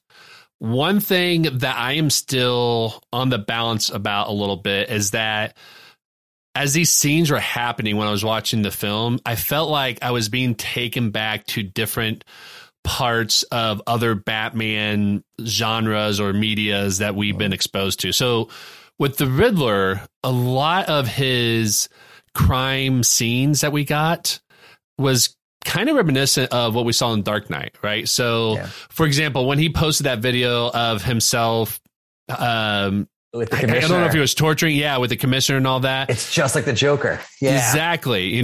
Which is kind of interesting because I will say this is that in 2008, when The Dark Knight came out, there wasn't social media, at least not what we have now. And so that was something that was sent to the news channel, I think, and Gotham. Whereas this, it totally makes sense for the Riddler to do that because that's what you do now is you post things on social media, try to get a following, try to get your voice heard, things like that. So I think it makes sense for him to do it. I just remember thinking this is a lot like The Dark Knight. And then some of those, reveals of the final problem basically in this film, and that Riddler has set up to where the whole city gets flooded out and things like that is, again, kind of reminiscent of The Dark Knight, right? That I also didn't love. I think the whole thing with the chat room where he's got the diehard followers, and I understand what they're doing. And I really think I commend it for, I don't know if people on here, and I'm not going to get political at all, but like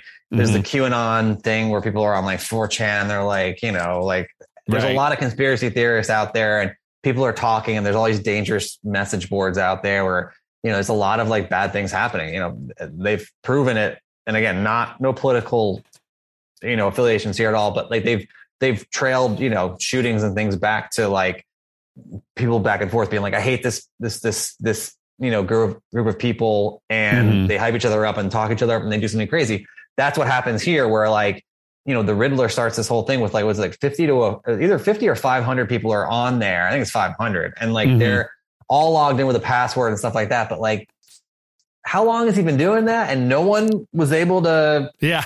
I mean, knock on wood. I hope that's not real. Like, right. I mean, I know there's all kinds of things that are, avoided every day. Thank God that like, could happen. And again, knock on wood, I'm so superstitious about that kind of stuff. But like, right. It just like, it was just a password to get into this thing, and they get in, they're like, oh, hey, now we're watching all these videos. And that really, that's another that fell flat for me too, where I liked what they did and I liked the idea, but I didn't love the concept of it. I just felt it kind of didn't really wow me. I think they didn't explain that part well because he was a forensic accountant. So I think it was kind of assumed that he knew how to avoid that sort of thing, but they didn't really explain it to the audience, because if you didn't know what a forensic accountant was, you would have no idea, what that significance was. I agree.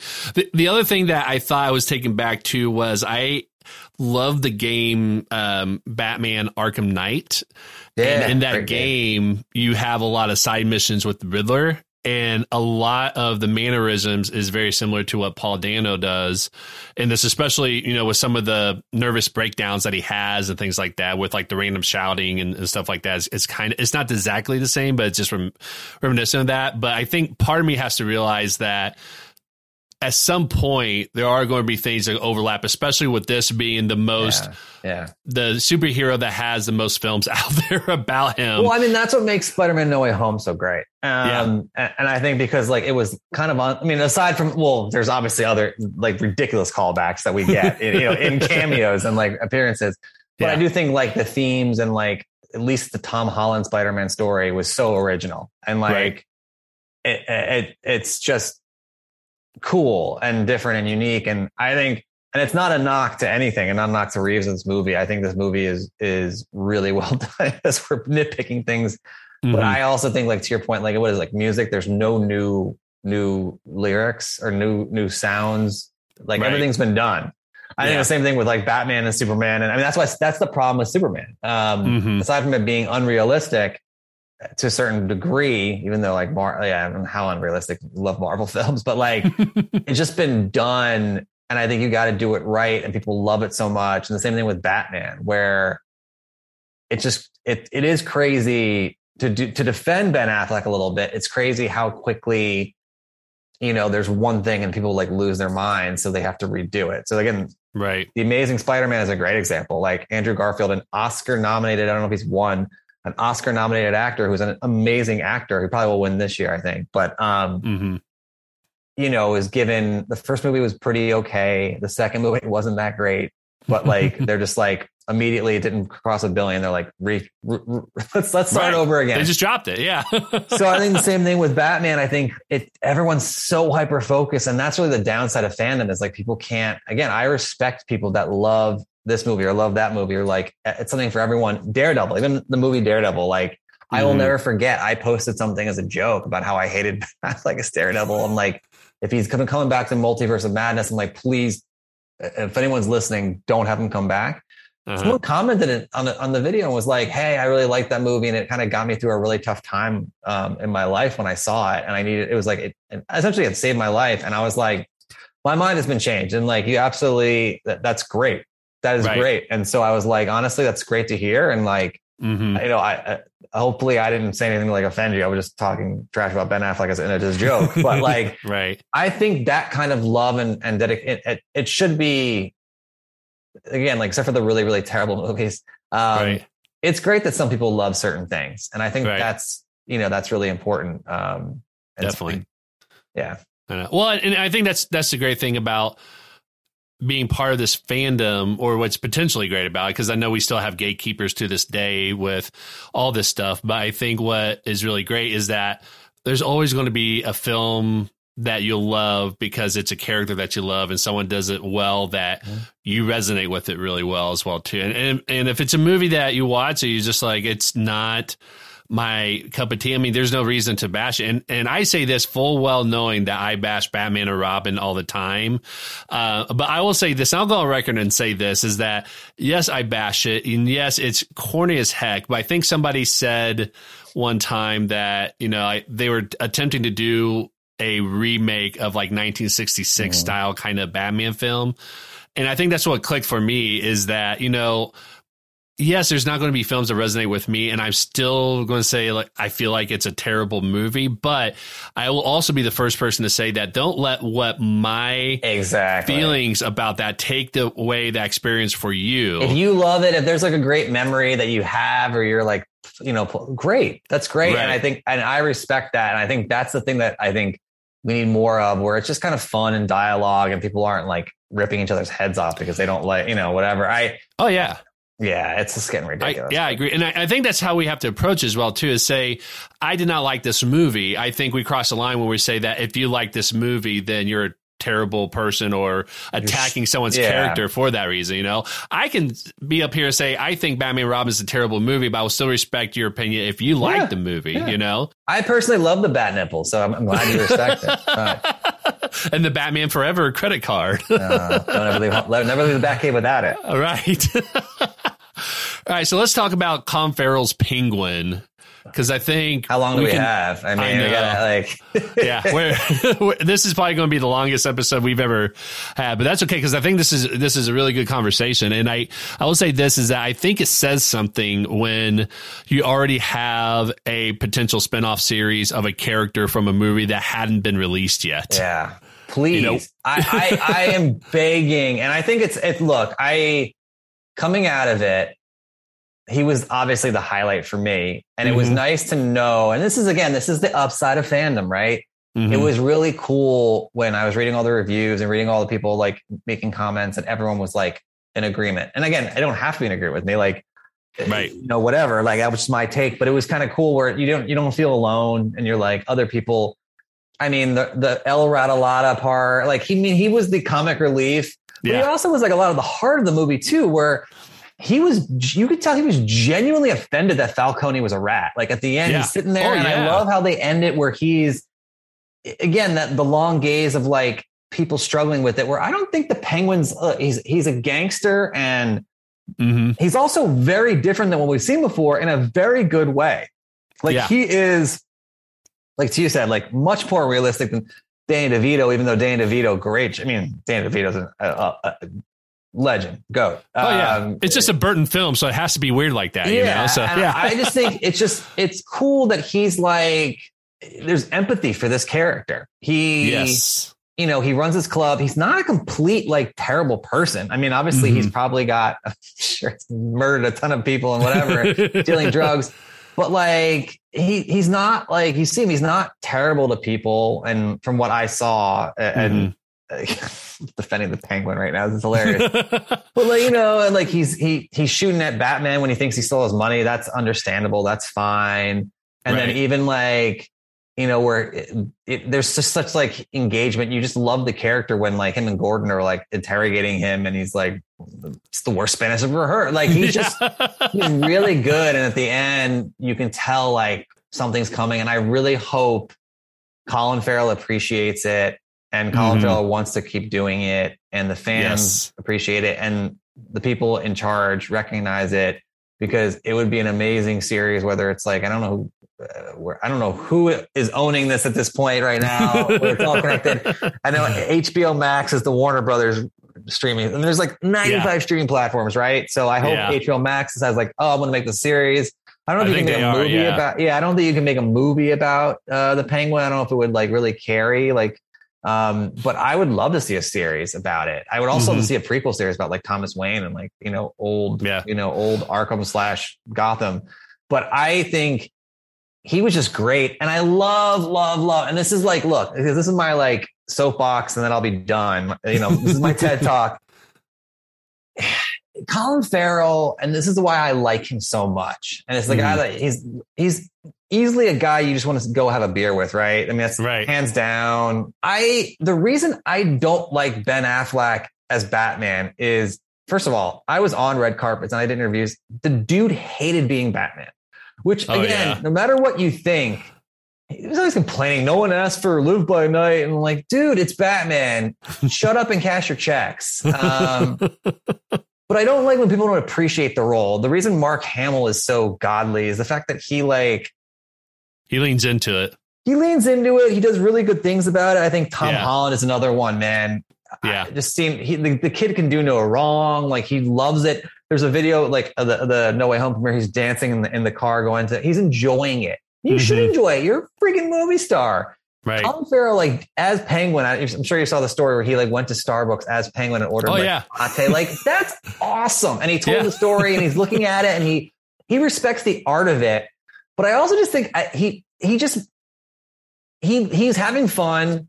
He's doing an amazing job, and I want to see more of that. Yeah.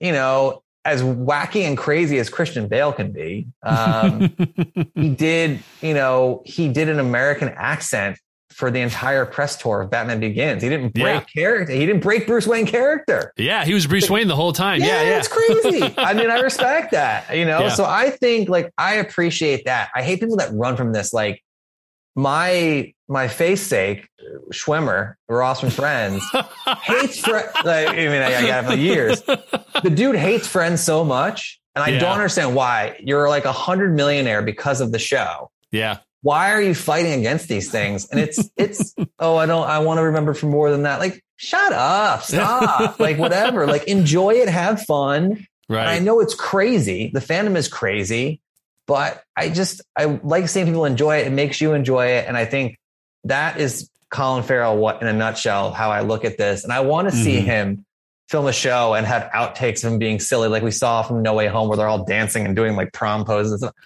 As a fan, you want to see that. We need more of that. So I just hope they give him everything that we all want and he wants and whatever. So we'll say.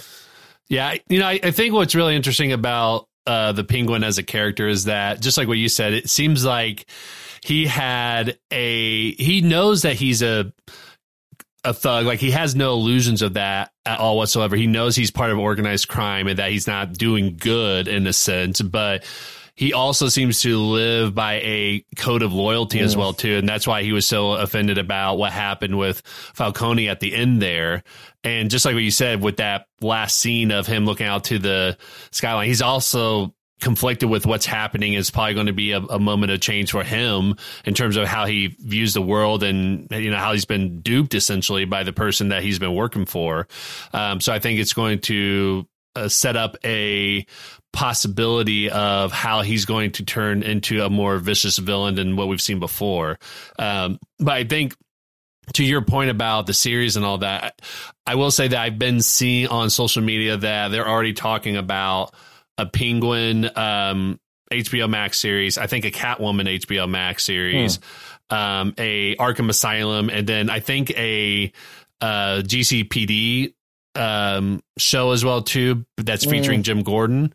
But I think some of those are just rumors. That feels like Gotham though, so that's a quick reboot. Yeah. I think what they want to do is they still want to explore that story, but a little bit, you know, reeled in, because I know Gotham, they gave them pretty much all free range in terms of how they want to tell the story and all that, which I think worked well the first few seasons. Then they kind of got out of hand after that. Crazy.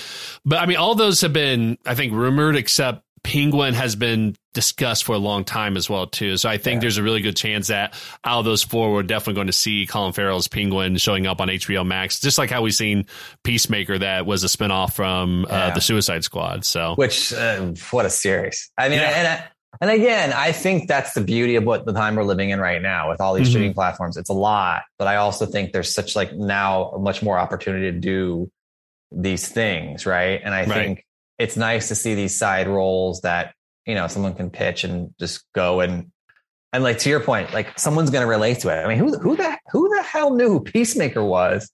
Yeah.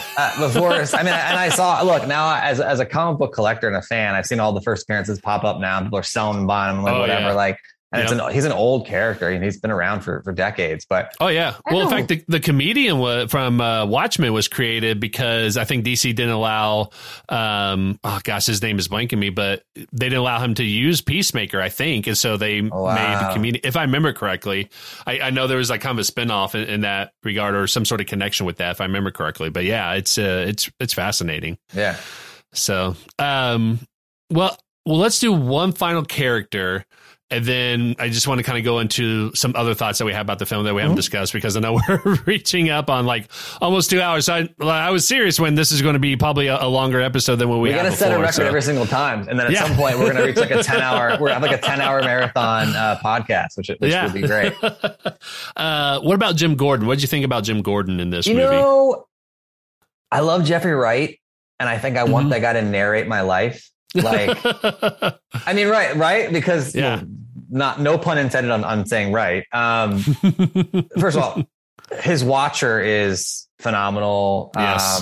He's amazing in Westworld. And I think he's another guy that I've watched for years and years and years that I've as an actor. I remember like the Jean-Michel Basquiat movie that they did. And he was playing, you know, I think he's an amazing actor. I'm a huge fan of his. There was a few things a little overacted. I don't know if you knew, like, if you noticed that as well, or if it was just me, where like a couple of times he was like, it felt a little bit overdone. I think with the Penguin scene, where there was a couple where he would like, and I was like, you know, it wasn't as natural as I liked. I loved his chemistry with Batman. The scene in the police quarters where he's like, you're going to, you know, we need to get you out of here. And he's like, not if you punch me. And I love that. I mean, I love that. And I also love, and I haven't seen much backlash, which is really good. I love that he just is. And we've talked about this a little bit off this. The diversity in this movie reminds me a little bit of Eternals. Storyline, minus the storyline for everyone out there. Where it doesn't define the character. And I know that sounds cliche and whatever, but, you know, with Catwoman, with Jeffrey Wright as Jim Gordon, and especially the new mayor who's in there who, I don't think they ever mention her race, which I think is great. And and again, that's I don't think kids can see this movie, right? It's PG-13. No. Yeah, I already talked to my wife. I was like, I don't think our son can watch this. But even for young people are teens and people that go it, like, it's got to be normalized, right? These people are these characters. I'm excited to see, hopefully, a variant Superman by Michael B. Jordan. And even you can't touch Bruce Wayne. You can't touch Clark Kent. No one's ever going to do that. But I think, like, it's nice to see, like, Jim Gordon be, and I again, like I said, Jeffrey Wright, I think is, I think I'd give him his role in this one like a 7 out of 10. But I love him, and I was excited to see him as Jim Gordon, and I came away from it being like, that just felt normal. It wasn't forced. It wasn't like, again, it wasn't called out. It was just like, here's these great actors doing what they do, and I think it's going to help fans and people as they like start to get exposed and broaden their horizons. And now I just sound like a cliche machine, but I was a fan of how they handled it. No, I think it's you're right on point, because I remember thinking that I saw on social media a couple people, no surprise, did have issues with. There's going to be idiots out there, of course. I know. Yeah. And they're, unfortunately, that's going to be reality of it and everything. But I thought it was really interesting. It's like, for a movie that has nothing to do with race, there's a lot of people who are upset about the race in the movie. But to your point, I think Jeffrey Wright did a fantastic job as Jim Gordon. I didn't see the overreacting the same way you did. And that could be just me like analyzing it and that's, again, I will take the brain fart fall on that one. That could be me just like overanalyzing it and being stupid. There was I think it was the Penguin scene where I just felt that, but like, again, I thought he was good. I love the camaraderie. And so I don't want to be that guy who's like, oh, no. Well, and I think the camaraderie is great. And you touched on that as well, too. I know that after I watched the movie, I remember thinking, I really want to see the first case they did together that made Jim Gordon have so much faith in Batman to start bringing him onto the scene of these crime scenes, And so I like that in Batman Begins, right? Like when his partner is, was it Trask, is a complete slime ball. Yeah. And, Bruce wins him over and stuff. I love that team building kind of exercise. Oh, yeah. Yeah. So I would love to, especially with the, because again, it's the whole law enforcement agency is not completely behind him. They're still mixed about it. So the fact that something must have happened for him to have so much faith to be able to do this in front of the whole GCPD as well, too. So, yeah, I remember thinking that, one, I thought he did a great job, but two, they had great chemistry, and that the fact that I walked away thinking I wanted to see what that first scene was shows you what a great job they did with the acting and the storytelling with this as well, too. And we didn't really get that. I mean, to your point, that's a really, really good point. 'Cause we didn't get that in Batman Begins, right? Like he almost like threatens him in the first meeting where he's wearing like the ski mask instead of the outfit. Yeah. And then suddenly he just wins him over. Yeah. So there's gotta be, it would be kind of cool. Like to your point, there's a way to dig in deeper. Maybe he saves his son or saves someone he loves. And he's like, oh, there's something about this guy. Right. But there has to be obviously a hesitation there because, again, as we said from the first minute, it's a dude wearing, tech armor, beating up criminals, which, whatever. But that can't die. Yeah, I think also, again, and this is a very quick tangent, but even a scene that I love to what you had said, where I love the lighting and the shadows of where the gunfire he's taking on in the club in one scene. He's just like, right. And I can't even enact the way it feels like a Blade scene where he's like the way he's moving or whatever. But I also thought about that later on. I was like, how strong is like a machine gun bullet? Like he's just kind of walking and like, not like even like, and these are like, just like rounds of like, he's getting just like hammered and he's not even like fake. At point blank. Too. It's like Superman almost. Yes. Michael, I'm glad you brought that up because I posted on Twitter about that scene where he's getting shot at point blank with the machine guns. And I remember thinking, I remember saying that I was disappointed in how they put that, because essentially they're turning him into a Superman, that he wasn't reacting the same way how he got reacted with a single shot at point blank. And again, maybe you can't tell because of the shadows and everything like that. And maybe he was reacting to it, but I couldn't tell. And I didn't think they did a good job of showing that. And I had so many people come in and start hating me about that comment. Oh, God. Because of that. I know. Well, that's the thing, because they're like, well, it's a superhero. Like, one person said, you're expecting a superhero movie to obey the law of physics. I'm like, when it's a grounded character like Batman, like, yeah, and especially after watching the film, I'm like, yeah, a little bit. And then I had somebody say, did you not hear in the trailer earlier when he said that he doesn't care what happened to him? I'm like, oh, I'm sorry. I didn't realize that saying you don't care what happened to you defies the law of physics at that point. So just shoot me in the head. It's okay. No big deal. I know. And I'm not looking for like complete realism, but I was hoping they kind of explain what that material was, or have some sort of explanation. They didn't. And honestly,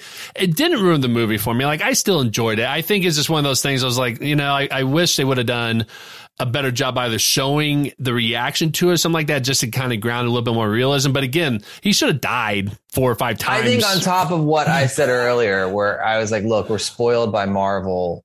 I think it goes to show that what you get when you have someone like a Kevin Feige at the head of a studio.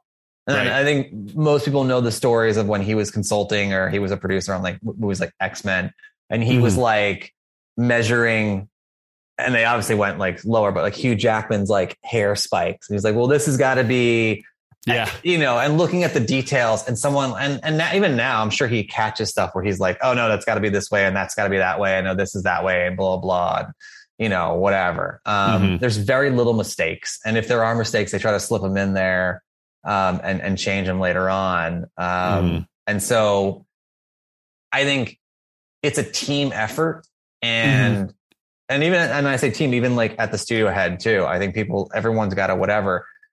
I think Matt Reeves did an amazing job, and I'm sure is it Warner's? No execs even took a second look at that kind of stuff, And Right. so I think it's a team effort. And I think stuff like that's going to fall through the cracks because you don't have, I don't know if we've talked about this in the past before or not, but like, Lucasfilm has the story team, the story group, which is basically making sure all the comics and movies and like the storylines connect in the perfect way. Marvel used to have what were they called?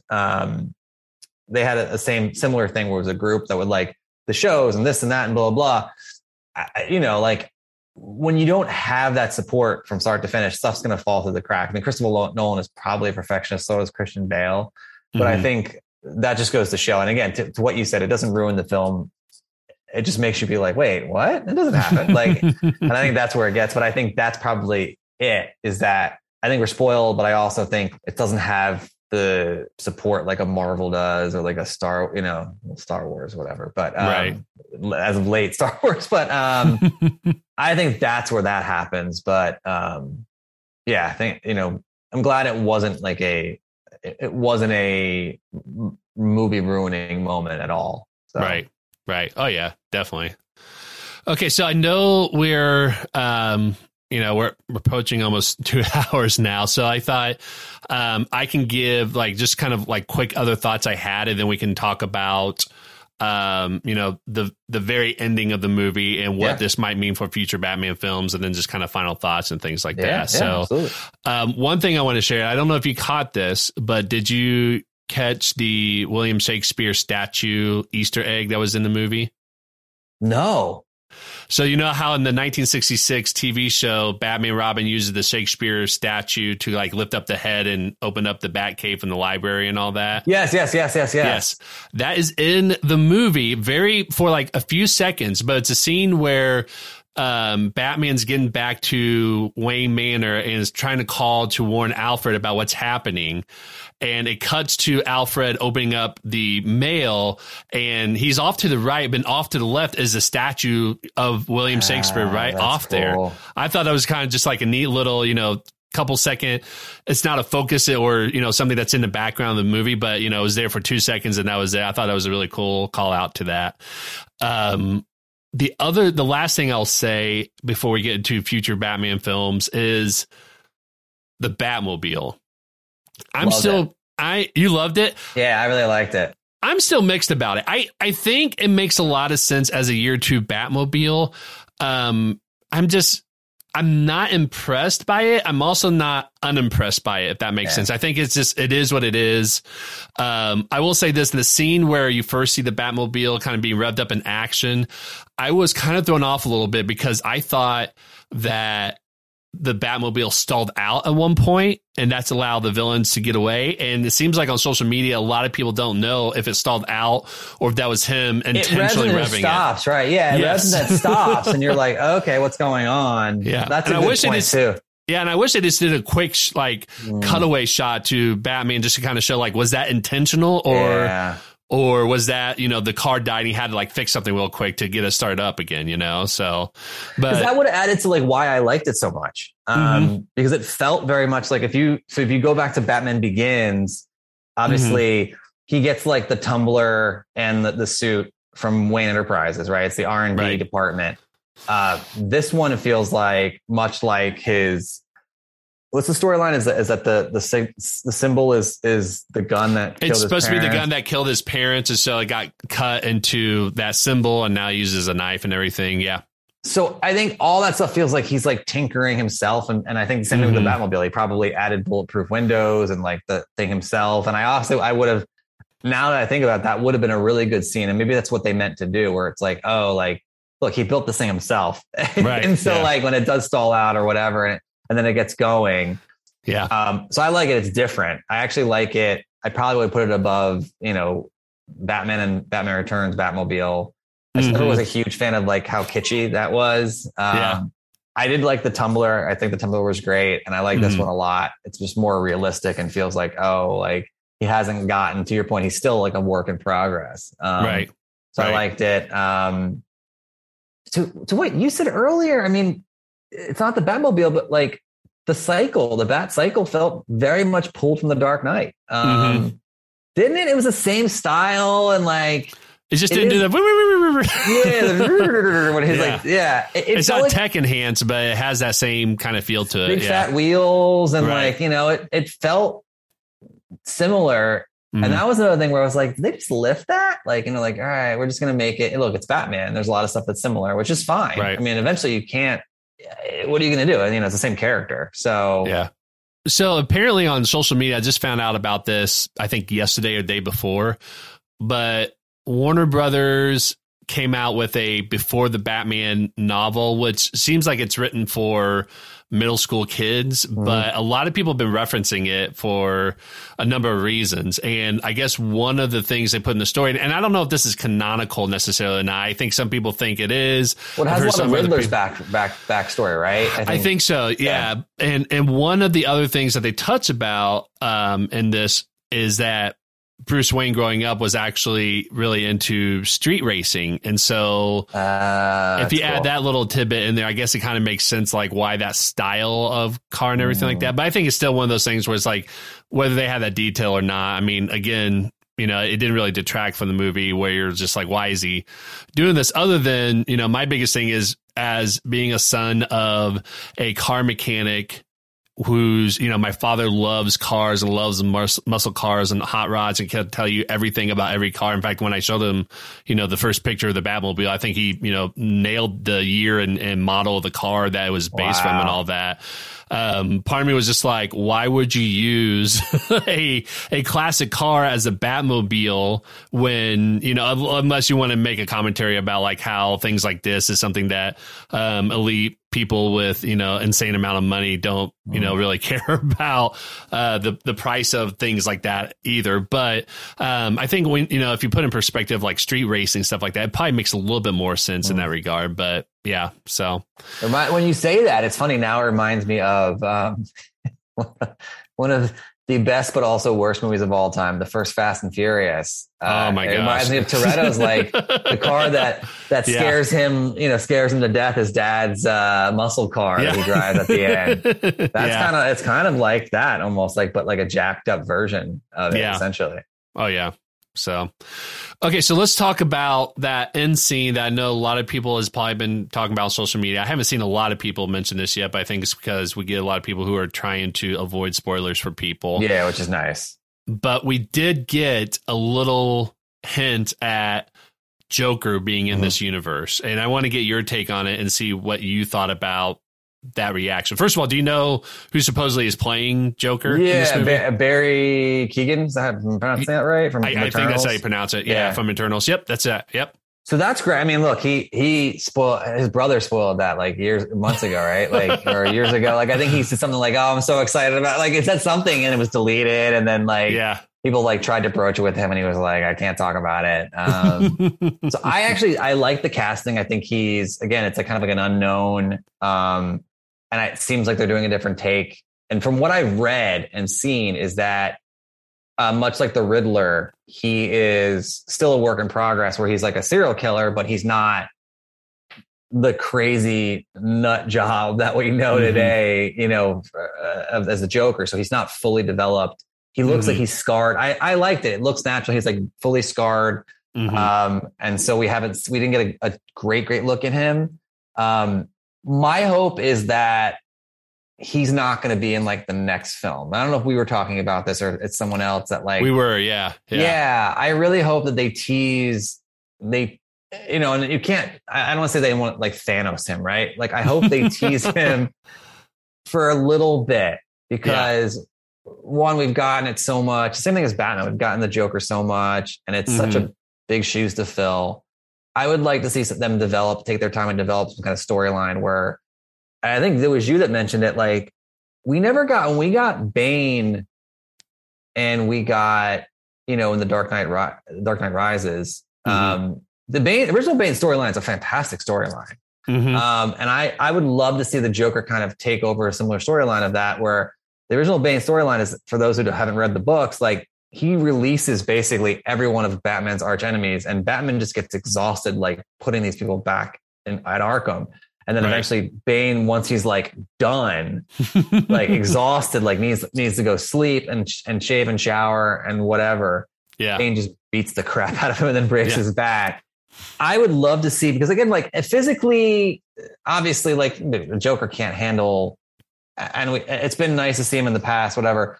He's a mastermind, right? I would love to see them build it up where he like builds his almost like villainous Avengers version. And, you know, 2 or 3 movies down the road, we see him, you know, just set Gotham ablaze. And like Batman's just like frantically, you know, at this point more established, and something like that where, you know, it's him with the chess pieces. So we'll see, but yeah, I don't know. They might want to cash in a quick payday and bring the Joker back in the next movie. But I really hope they fight that urge and wait a little bit. Right. Yeah. Yeah. When I was watching it, what was really interesting from my experience is that when we realized who it was, there was a loud audible groan that came from the audience. And I think it's because people are, I don't know if they're just like, if it was like a groan or if it was like a, oh my gosh, like gasp type of thing. Yeah. But I think I interpret it as a groan because I think people are just like, you know, we get the Joker story like so many times now. In fact, you probably have him just as much as Batman. But to that end, I will say you and I did have this conversation on TikTok because that's exactly what I was thinking. It was, you know, I would be okay with them introducing the Joker if they just, and I actually said Thanos, in that they tease the Joker at the end of every subsequent movie to just kind of show him, you know, setting up mass chaos for the final film. So that way, whenever the final film's wrap up is for that series,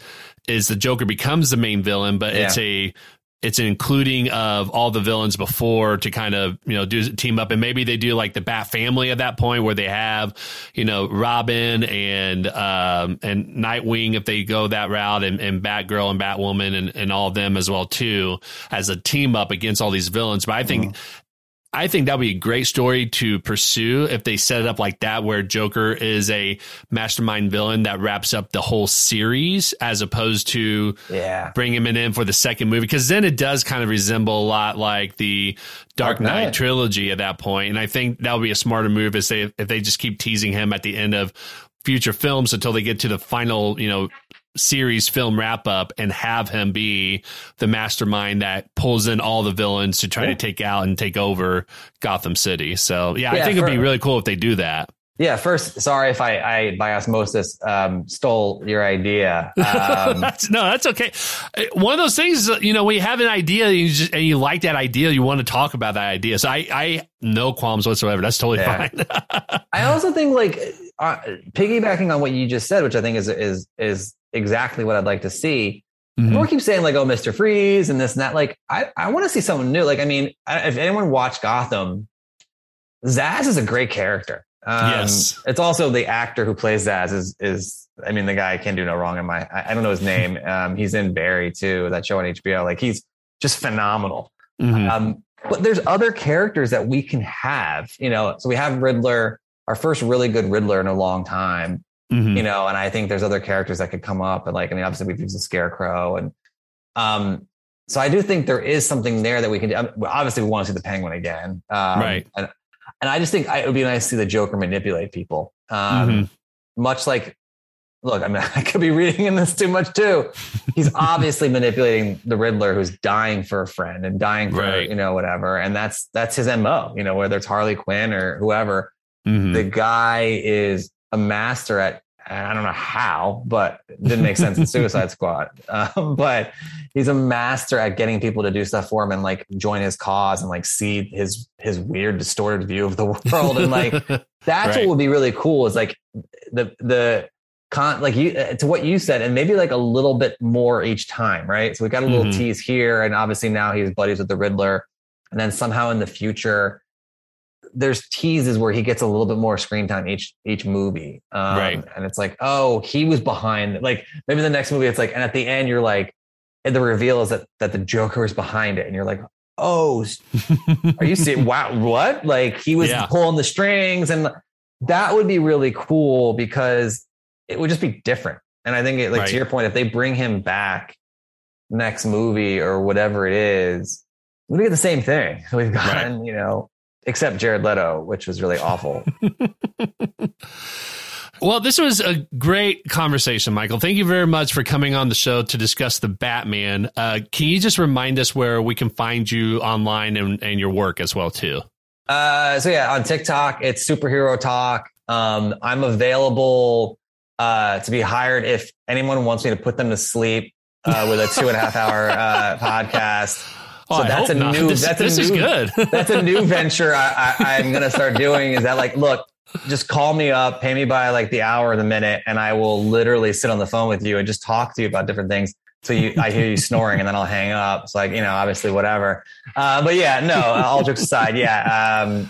Twitter is, there it comes again. The real Rothman at Twitter, that really embarrassing handle. And then, TikTok is Superhero Talk. And then, and that's pretty much it that I'm active on. But this has been a pleasure, man. As always, it's a blast. And hopefully I'm not adding gray hairs to you by talking in tangents and rambling for hours on end. Honestly, when you have a good conversation and goes this long, it's I think we all love to have people that we want to talk about this sort of thing with. And Kevin and I have both talked about how we do this with each other all the time because we don't have a lot of friends that geek out the same way that we do. So we love doing this. So, you are more than welcome to come back on the show anytime. Well, if so, I will take you up on that because I just love talking about this stuff. And I also love learning. I think that's the beautiful thing about it is I probably learned about 4 to 5 amazing things about the Batman that you noticed that I didn't notice. Well, and that's same here. The cool thing about it. That's really the cool thing about this stuff is that, and I'm just glad we live in an era right now where all this stuff is prevalent. And I hope it stays prevalent with other things. It's just fun. It's just a blast. I agree. Yeah. No, and I think you're right on with that. Is it's nice to be able to talk to other people and have people notice things that you didn't notice, and you're just able to put it in a different light. It's like, oh, this is really cool, and be able to have those conversations that we didn't really get to have when we were younger. So yeah. And that wraps up another episode of The Caption Life. We hope you enjoyed listening. Don't forget to smash that subscribe button on whatever major podcast platform you're listening to us on. You can also follow us on social media under the username @CaptionLife. If you like what we're doing, give us a shout out and tag us in your posts. For more information about us and all of our previous episodes, visit thecaptionlife.com.